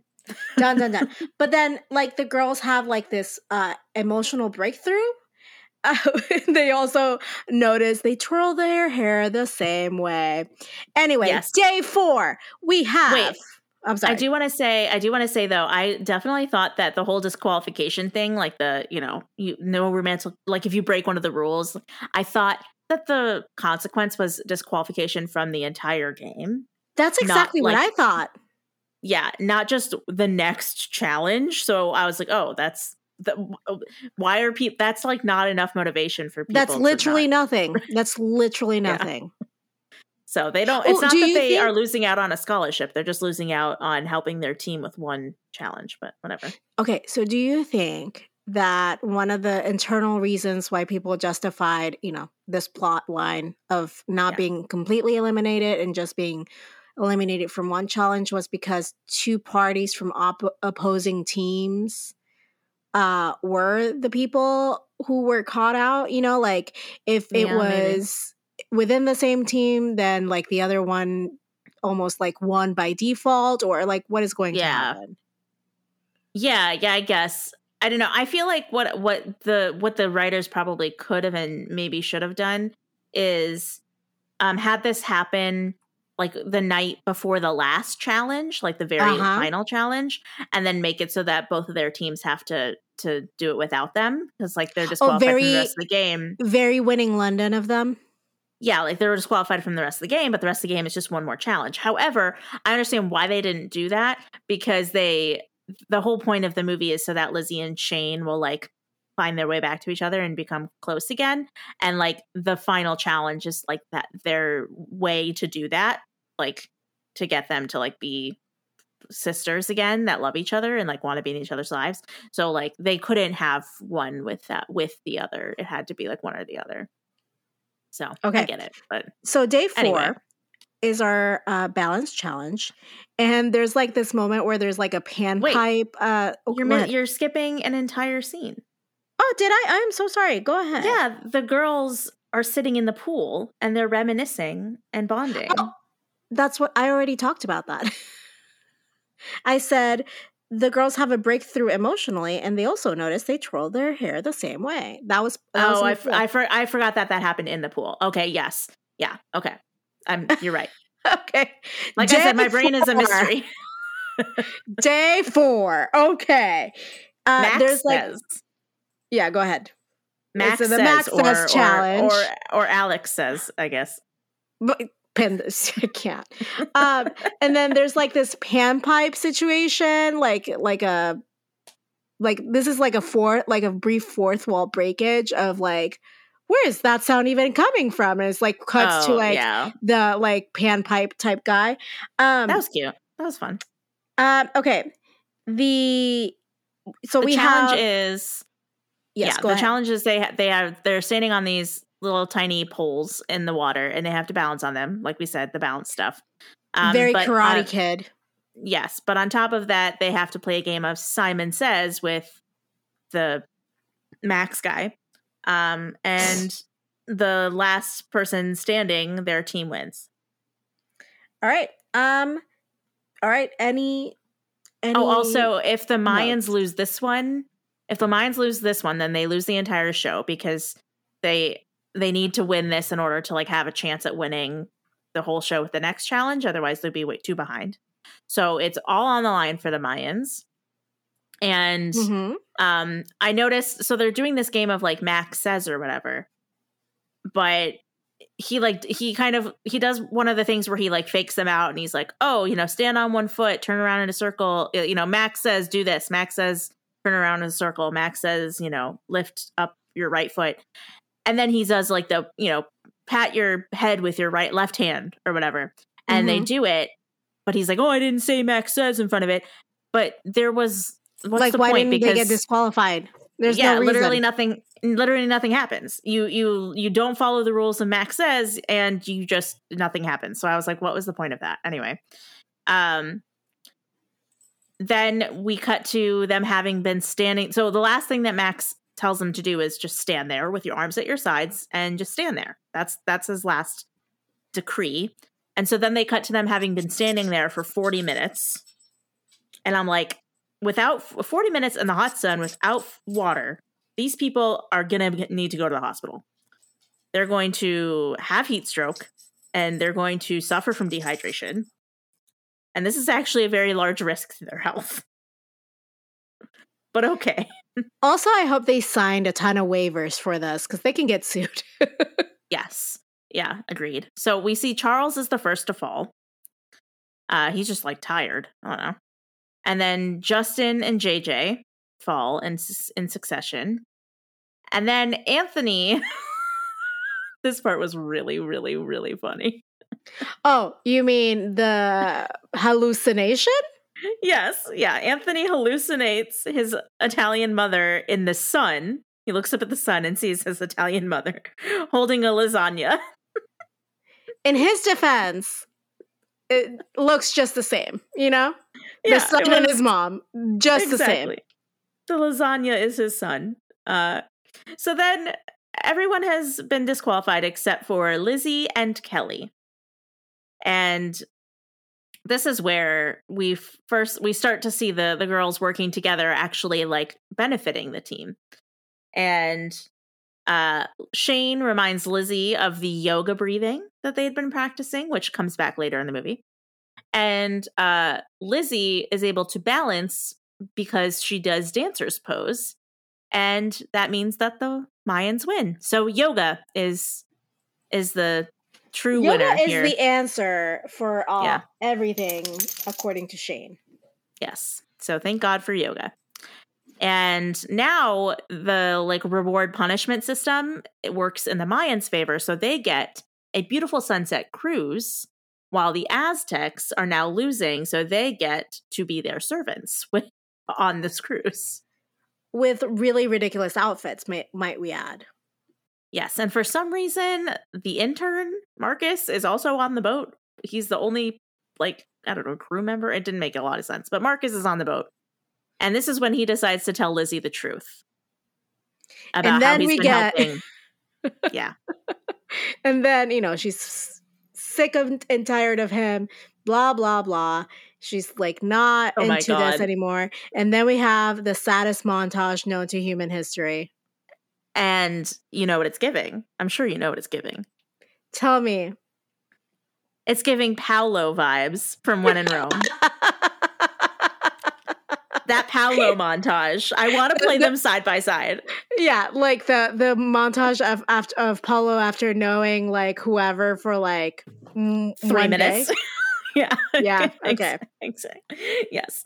I was not expecting to get a sappy montage in this movie, but and then we get them we see the twins on the shore, and I have a question for you, Helene. Do you think that they just swam to shore wearing their jeans?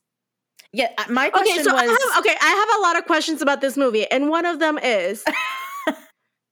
when you knew you were going as a contestant, when you knew you were going on this journey, did it not cross your mind just once, I should pack a wetsuit? Yeah, like a swimsuit. You're going to be in Mexico. Maybe you should. Yeah, that's a good question. My question, presumably, this show has been airing already for years. You've seen it. You've seen that there are challenges that span climates, and a lot of them happen in water. Why would you not pack a wetsuit? Why are we swimming in jeans is my question. Great question. My question, though, however, was how far away was that boat off the shore? And did they swim pretty far? Yeah. Did they swim from the middle of the ocean all the way to the shore? That's what I said. If they got back on the boat, why did they then get off the boat to swim to the shore instead of just letting the boat dock? She's like, I can't take Marcus 1 second longer. It's too painful. Let's swim to shore, Shane. Yeah, that was a bit ridiculous. But the scene of them on the beach together was cute and touching. So at least we get that. Also, another observation of them being on the shore. How is their hair so dry already? It must just be that hot. I don't know. Sure. Okay. But now we get, after that cute, comforting scene, that cute scene of them comforting each other, and, after Shane they heroically swam across the ocean to the shore. Yeah. Now that this movie has turned into Baywatch, we get the sister confessionals once again, except this time they're happy. They're talking about how happy they are that they've reconnected. So they did what they said they weren't going to do all movie and have decided that they're close again. So good for them. Yeah, sometimes the best lies are the ones we tell ourselves. So we got the last day of the challenge, which is a relay race. Yep, the warrior is that the way relay. Okay. Tell us all about that. Yes, so there are four phases of the relay. So the first is the pontoons, and the Mayans win that one. The next is the jet skiing to and from the shore to get flags, and the Mayans also win that one. And each flag has a clue, so they put it together and then go to the next one. Yes, and it's kind of like a scavenger hunt. Yeah, and then the third phase is that suspension bridge over that gorge that we see at the very beginning of the film. And this is where the Mayans kind of get shaky and lose their lead a little bit, or at least like shorten the lead, because this is the first, fear facing that, because this is Max is sabotaging the girls and put this entire bridge challenge in to mess up Shane, because Shane doesn't like heights. Oh, I thought it was snakes first. Nope, it's bridge then snakes. Because the snakes are I remember. I remember. They lead up to the totem. Yeah. So the bridge is first, and the rest of the team gets over the bridge super quick, and then it's Shane's turn, and she's just like, "Yeah, I'm not fucking doing this," and they have to convince her to do it. And then once she does it, she gets like halfway across, and then just stops and lets basically every single other person on the other team pass her. Yes, but I felt like that was kind of like relatable, of like, fine, I'll do it, and then you like get so petrified in the middle of doing something that you like need help to get out of your head a little bit. Yeah, something I actually found interesting from the BTS of this was that actually, so Mary-Kate plays Shane and Lizzie plays Ashley, and or Ashley plays Lizzie. And in reality, Ashley was worse at this, and Mary-Kate was actually very good at the bridge. But that was by design, because Lizzie gets to just go right across it really fast and can just get over it with it really fast. Mm-hmm. Whereas Mary-Kate, as Shane, had to sit there and like balance on that bridge for the entire time it took to shoot people like passing her, crossing it.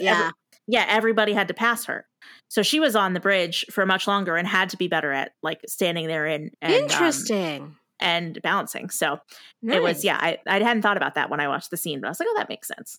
So yes, to get Shane across the bridge, Lizzie has to kind of like talk her through it and be there for her, and she reminds her of her yoga breathing. So this is like a callback to the balancing, where Shane reminded Lizzie of the yoga breathing to get her to win the balancing challenge. And now Lizzie is reminding Shane of her yoga breathing to get her to relax, because when you're scared, breathing actually really does help. So Lizzie gets Shane across, and they're still in the lead by just a little tiny smidge. Yeah. And then we have snakes. on to phase 4, which is just get the totem. But in order to get the totem, they have to walk over like these small thin boards that are suspended over pits of live snakes, or as shown in the BTS footage, like 90% rubber snakes and like 1% real snakes. As I would have done it as well. Yes. And then obviously, like we said, that's Lizzie's biggest fear. So she doesn't want to have to deal with the snakes. So it's just, you get the same repeat, lather, rinse, repeat. But my favorite part about all of this is that Lizzie just like fucking runs through that. Yeah. Yes. Yeah. Shane is like, just, go slowly, do exactly what I do, just pay attention, and like, we'll get through this together. And, Shane does it, and then Lizzie just screams and runs at top speed across the pit. But that's also very like, and I thought that was like great characterization of like the characters that we've grown to know throughout the movie, because like it's clear that Shane's whole thing is like, slow and steady wins the race. And Lizzie's whole thing is like, just get it the fuck over with. Yeah. I will push through anything, Yeah, exactly. Also, this is the part in the movie where Shane tells Lizzie that she read her worst case scenario handbook. I know. We get really cute symmetry of like them meeting each other halfway. Yeah. Between the really yoga and the book, Yeah, I thought it was really well done. It's really cute. Because they both get each other through their fears, the Mayans win. Woo! Yeah. Scholarships, baby. So we're getting to the best part of the movie, and I am so fucking excited. Now the girls have fully made up, right? Yes, Lizzie and Shane walk out of the hotel arm in arm, and they plan to visit each other for Thanksgiving and Christmas. It's really cute. Yeah, it's the cutest. And then Marcus and Lizzie are reunited. He says he quit and he will be paying for college another way. And then we got Shane and Adam because he's only going to be 1 hour away at Stanford, so they're going the distance. Yeah. We see JJ finally getting that show. Yep. And Justin and Anthony are broing it out. It's really cute. Like they got a like cute little bromance. And then we see Kelly like trying to get some sort of. I wrote down something here. Sorry. Kelly almost dies from wishing congratulations to the wedding team. It was touching there for a second. Yeah. I said Kelly congratulates the team and apologizes for being such a raging bitch the whole movie, is what I wrote. Beautiful. Could not have said it better. Then the girls haze Max / get even by pretending to ask for a picture of the big star himself and then just dumping a bunch of beans on his head. Yep. Beautiful. Fucking with their lives, gets back at them for fucking with their lives and doing everything for good television. So good on them. And then take it away. Oh my God. Okay, so this is the most iconic scene of, I would say, arguably every single Mary-Kate and Ashley movie to date. I cannot. Anyway, okay, so we see cute, happy couples walking on the beach. We have Marcus and Lizzie and Adam and Shane, and they're just being all cute and coupley. And Marcus tells Lizzie that she's his first love. And she says that he's the first guy who's ever said that to her. Record scratch. Jordan from Holiday in the Sun, played by Ben Easter, shows up. And he's like, dude, what the fuck? I said that to you in the Bahamas. Cue just the most beautiful turn of events that has ever happened. And a number of ex-boyfriends from almost every one of the movies that we've talked about, and one that we haven't, showing up and breaking the fourth wall in the most beautifully brilliant way. This scene is what always stands out to me when I think of this movie. Really? Of all the things, it's this scene. Okay, understood. Yes. Okay, so back to what I wrote down in our 411 section. Yes, go ahead. I'll lay it out for us. So we see Ben Easter, who I said earlier, who played Jordan in Holiday in the Sun. So not only does Billy Aaron Scott play Scott in Holiday in the Sun, which we've talked about, but he also plays, I think it's Mary-Kate's love interest in the movie Getting There, which I believe we've talked on this show a couple of times about how that's also another favorite of mine that we aren't actually going to be covering because there is literally not one single possible way to watch it nowadays. Yeah, we've tried searching for the DVDs high and low, and they are very high in price if we do find them. So, yeah. As a self-funded podcast, yeah, we cannot do that. I know that I had to have owned it at one point. I don't know what happened to it. I don't have it anymore. And yeah, it's not streaming. It's not on like YouTube. It's not. And yeah, we can't. I've looked. Believe me, I've looked for the DVD, and I cannot find it. So, but he's in both movies. He plays sort of a love interest in Holiday in the Sun, but not really. And then which they talk about. They like call out. And then a definite love interest in Getting There. And then we see Brocker Way, which is the best like throwback because Brocker played Jean in Passport to Paris. And he has braces in this, which was just throwing me back. I was like, whoa, okay. How old is this guy? I was like, huh, interesting. Okay. Yeah. He looked like a 17-year-old like kid with braces. I don't know. So he's from Passport to Paris.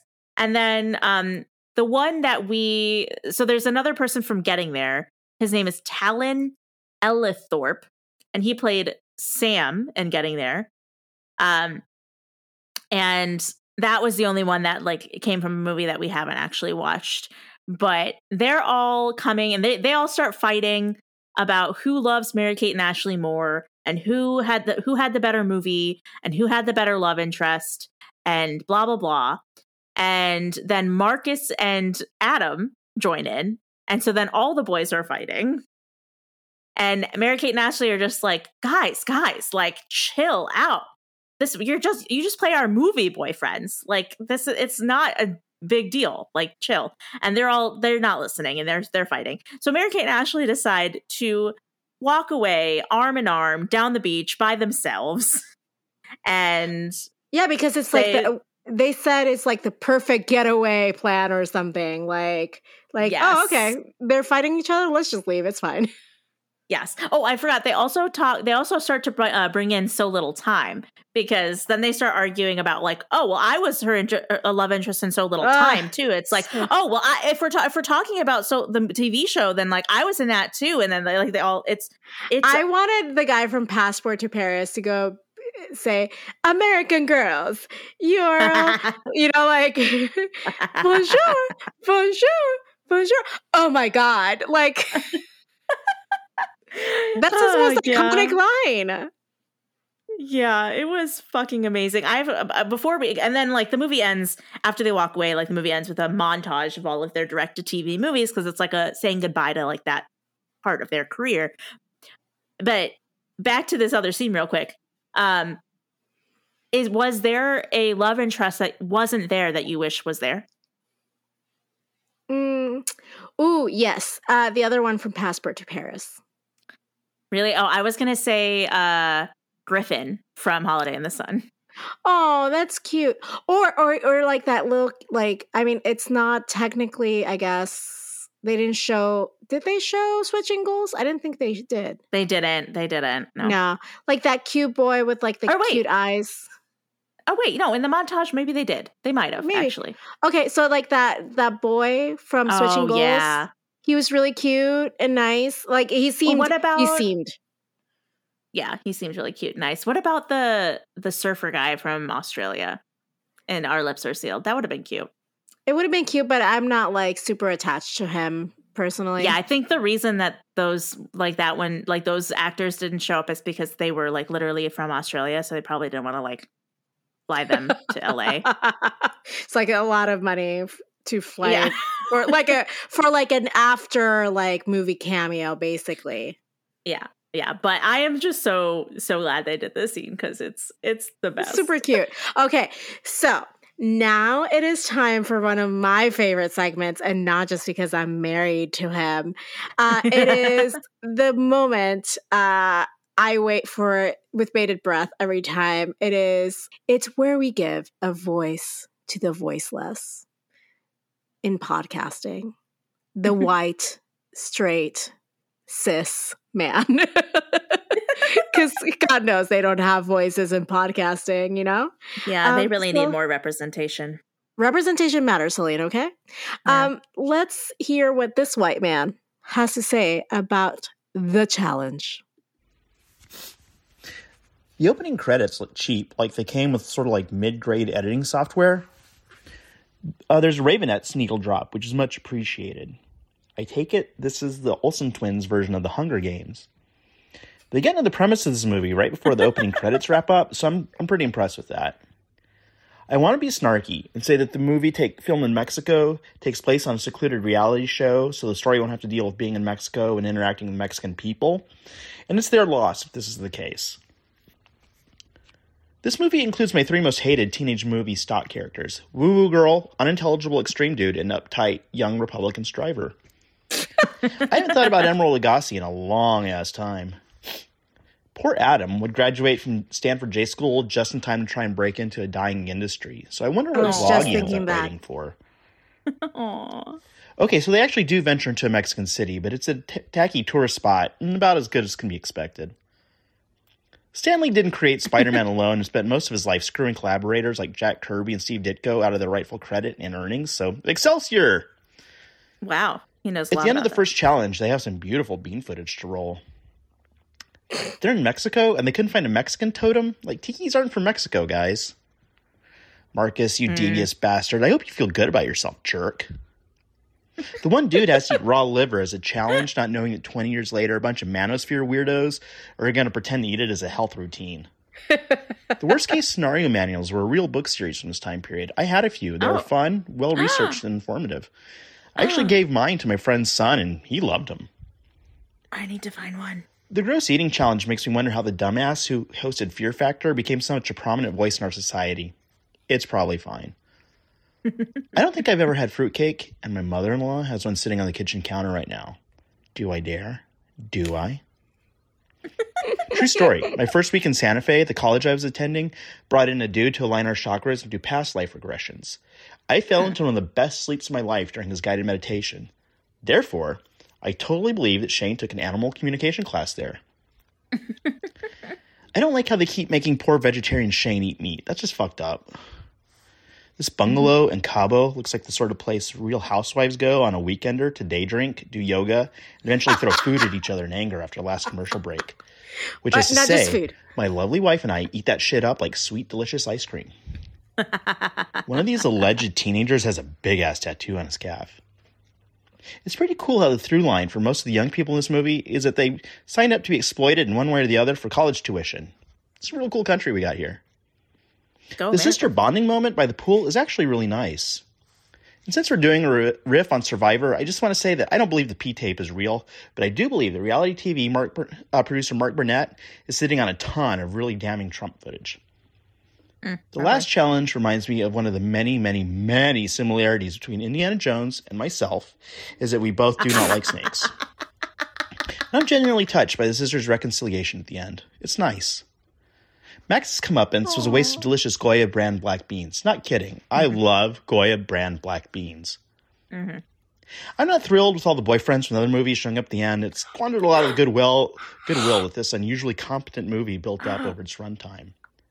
And the final montage is a cool look at how much these ladies have grown up over the 4-year span all these movies were filmed in. And I feel like we've all grown a little over the course of this season, but mostly that's just because how time works. And we made it through the whole movie without a shopping montage, so I'm disappointed. Oh, I have made it through an entire episode without mentioning 9/11, so congratulations to me. Except that you and just also, did. On the off chance that the Santa Fe chakra alignment guy is listening, thank you. Your meditation gave me the most restful, relaxing, and recharging sleep of my life, and I would pay to do it again. Wait, do you think that guy who aligned Seth's chakras to, I don't know, do past life regression or whatever, it was like Seth just fell asleep because this is his first life? I don't know. All I can think about is the blasphemy that he didn't like that last scene with all the ex-boyfriends. I was trying to get us out of that. I think that this is a sign, Adri. I think you need to divorce. Ooh, these are fighting words. Yeah, it's that serious. Wow. I will take it under advisement. I will not do it though. Hey, as long as you think about it, that's all I need. Sure. I will pretend to think about it. Do you want to talk about some feminism, possibly? But before we talk about feminism, let's talk about something that he said earlier. Okay. Because this was I feel like this is his longest voice note to date. Yeah, he had a lot of thoughts, even though some of them were very, very wrong. Correct. And it's okay. The thing with men is, Helene, they're not like us. They're not you're perfect. Say, the thing about men is they're dumb. Well, I said it in a nicer way, I feel. That's true. You did. They're not perfect like us. So if you're a male listener, we love you. I didn't mean it. I was a joke. I was joking. Well, she wants me to divorce my husband, so I don't know how much she was joking. Anyway, I was only joking if you like the last scene. If you don't like the boyfriend scene, then I'm not joking. Oh my God. Doubling down. Oh my goodness. I will die on this hill.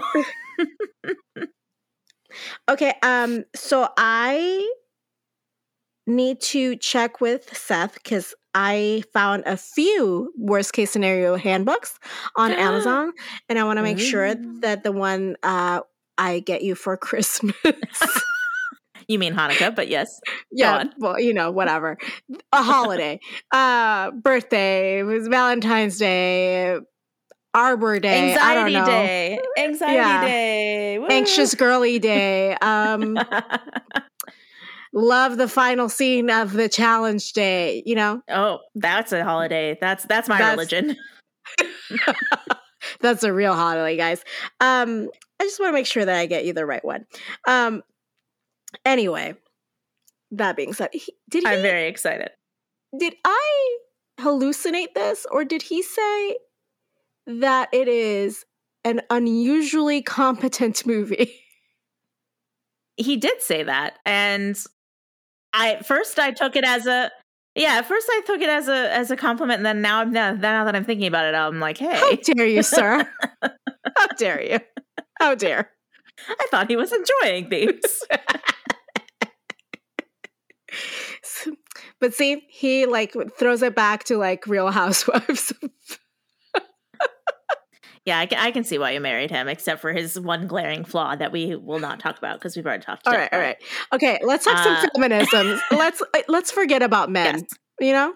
Let's talk feminism. I like that I say let's forget about men. Let's talk about feminism, and the next segment after this is about men. So take that with that.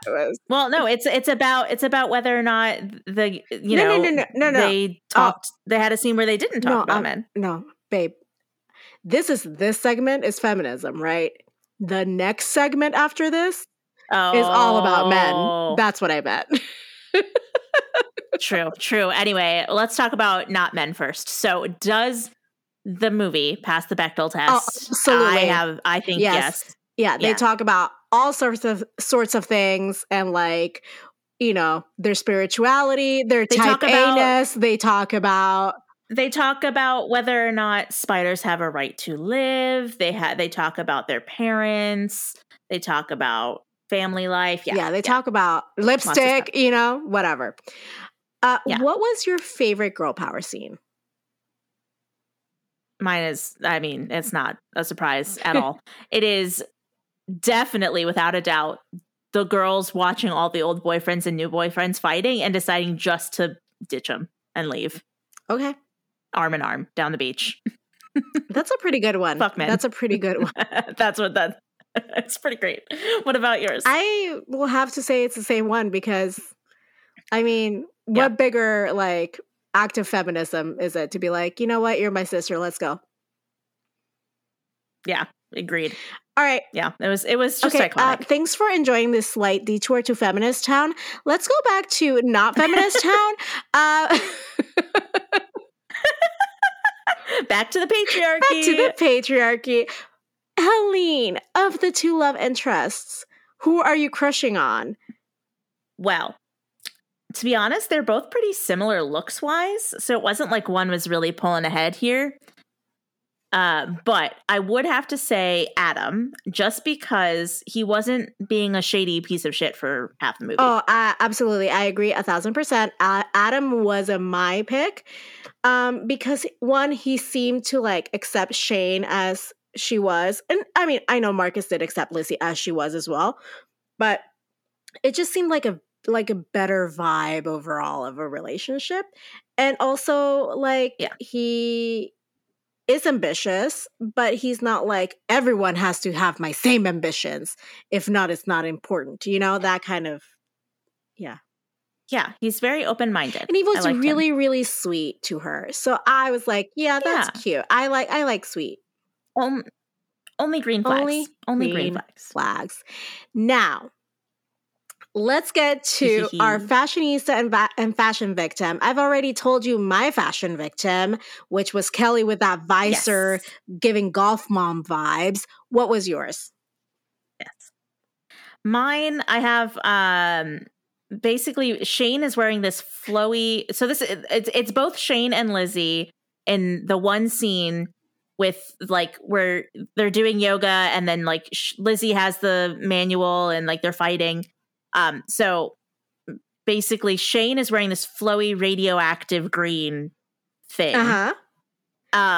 And then Lizzie is wearing that shirt that we talked about that says this is what this shirt said. It says, New Jersey, only the strong survive. And then it has like a picture of New Jersey on it. I'm like, these are dumb. These were not good fashion choices. The only good thing in that was there are actually two good things in that scene. Shane's low pigtails were adorable. And Lizzie's Chanel sunglasses, or was it Gucci? Gucci sunglasses Chanel. Also great.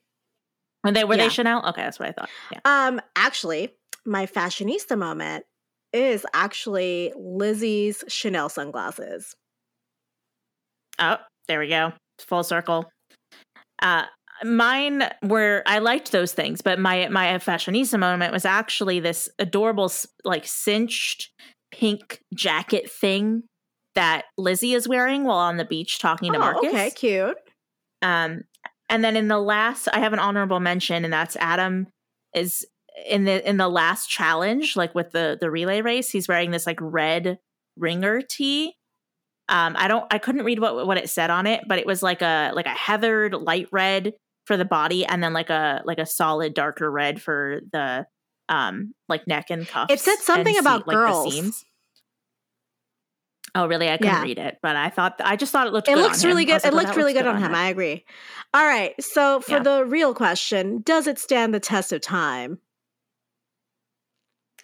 Yeah, I mean, I already spoiled my answer for this, but yeah, I love this movie just as much as I did when I first saw it. It is still by far my favorite Mary-Kate and Ashley movie. Great. I would say yes, it does stand the test of time. There was one item I did not enjoy as much, which is wherein they were balancing on the water and JJ started singing ay, ay, ay, ay, canta y no llores, which I would understand. I mean, I'm not saying, okay, let me roll back. JJ is from Miami, Florida.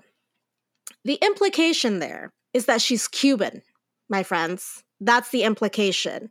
Miami, full of Cubans and some Puerto Ricans. Mm-hmm. And Orlando, full of Puerto Ricans and Cubans, you know? So, you know, near New York City and the Bronx, full of Puerto Ricans, you know, like that, like certain places have implications to them. I'm not saying there can't be Mexicans in Miami, but why can't she just sing some Celia Cruz or something, you know, like some Cuban performer? Why does it have to be? I mean, maybe she Mexico, did it. You know, I don't know. Maybe she did it because they were she's in the Mexico. Only Latina character. Why would you do that? No, I get it. It's a valid concern. Like, it's a valid critique. They're actually in Mexico. I get that. So that's but they could have made like a white character do that, you know? Yeah. Yeah, no, I agree. It's definitely a little like racist undertones for sure. So that I forgot to mention that, but like I just wanted to make sure that was in the test of time situation because there's like a thing here. All right. Anyway, that's it for us today. Let's talk about the media that we've been consuming here in the year of our Lord 2023. This will come out in the year of our Lord 2024, but here's where we are. I'm sure. I think it comes out in 2024. Does it? I don't remember. Guys, we're recording this ahead of time. Who knows?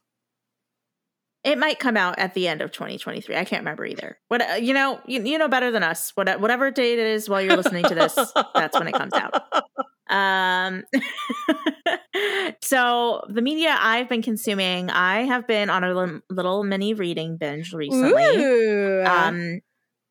Yes, and over Thanksgiving, I finished the book that you've been recommending to me for a while. Thank You for Listening by Julia Whelan. What did you think? You know, I think I forgot that you told me it was a closed door romance until after I finished the book. And I was like, oh, yeah, this is a closed door romance, which, as you are aware, I prefer open door romances to closed door romances. Wait, no, there's a pretty graphic sex scene at the beginning.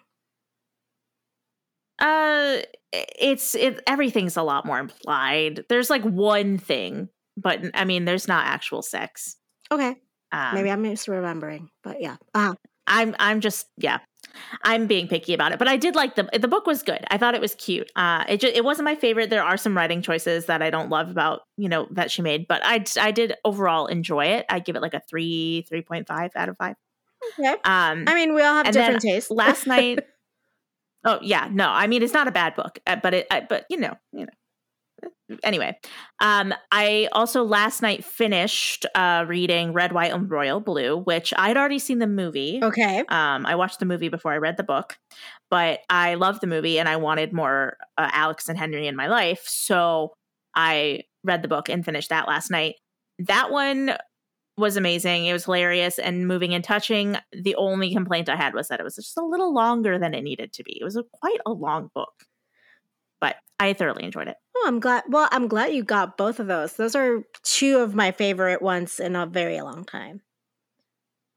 Yeah, and I think I can finish out one more book before the end of the year, if not two. So the next one on my list is The Friend Zone by Abby Jimenez. Oh, that's pretty good. Yeah, I like Abby Jimenez.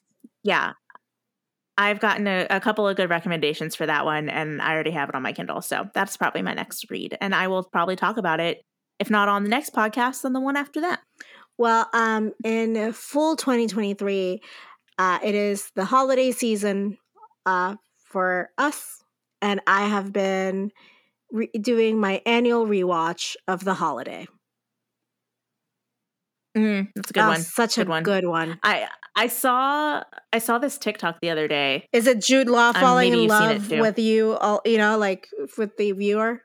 No, it's like a, you know that you're like an adult when you go from being a Jude Law girly to a Jack Black girly in that movie. Basically, is what the TikTok said. Well, clearly not an adult ever in my life. I was gonna say I can't relate because I'm still full-fledged Jude Law girly. I am fully Team Jude Law in that movie. You cannot make me switch. There is no way. Yeah, I love Jack Black. No. He's good in that movie, but no, he's no Jude Law. As we were rewatching it, I said, Seth, do you think, I'm not saying this was badly cast in the sense of it still works with Jack Black, but I feel like that character could have been cast slightly better and still make it believable, Yeah, like someone who's a little, like, it doesn't need to be this way because I understand like the character is written a certain way, but someone who's just a little bit more of a sex symbol that's also known for being really funny. I think would have done it. But also, like, I mean, like, I don't know who, but we can brainstorm this offline. Like, who would it be a cast instead? Like a comedian or someone. I mean, Jack Black is a musician, and he has. What about Bo Burnham? Okay, well, sure. That would be. I know that would be your choice. Why didn't I see this before? I don't know. I don't know why I didn't understand that this was going to be your choice before this moment, and now I can see with hindsight how stupid I am, but it's okay. You should know me better than that, Adri. I should know a lot of things better than this.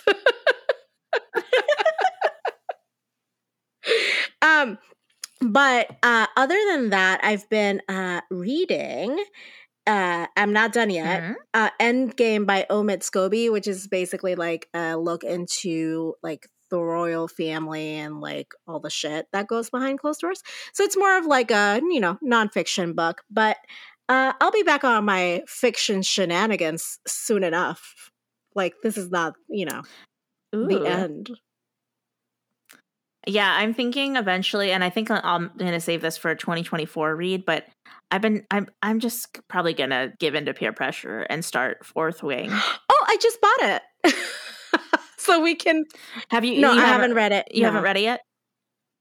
Okay. Maybe I'll wait until you read it and you can tell me if it's worth it. Or, we could read it at the same time. And we could do a book club. That's exactly what I was going to say. And do a book club. That could be fun. All right. Well, what do we have for next time? Next time, we are journeying to the Big Apple, the melting pot itself of America, New York City, in a little film titled New York Minute. And we will see you in a New York Minute to talk about it. Great. Where's my drum? Like, I should have kept the drums then. Yeah, the soundboard drums. Guys, yeah. I deleted the soundboard drums and look at me now. Who's the clown? It's me. I'm the clown. All right. Until next time, in the words of NSYNC, bye bye bye.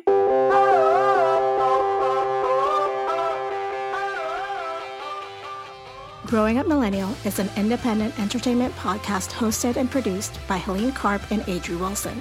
Our conversations in every episode fall under Section 107 of the Copyright Act, identifying criticism and comment of copyrighted material as examples of activities qualifying as fair use. Helene Karp manages our social media. Adri Wilson edits our audio and does all our graphics. You can let us know your thoughts by emailing us at gummypod@gmail.com. That is GUMMYPOD@gmail.com. You can follow us on Instagram @gummypod, and we are also a newsletter. Go check us out at gummypod.substack.com.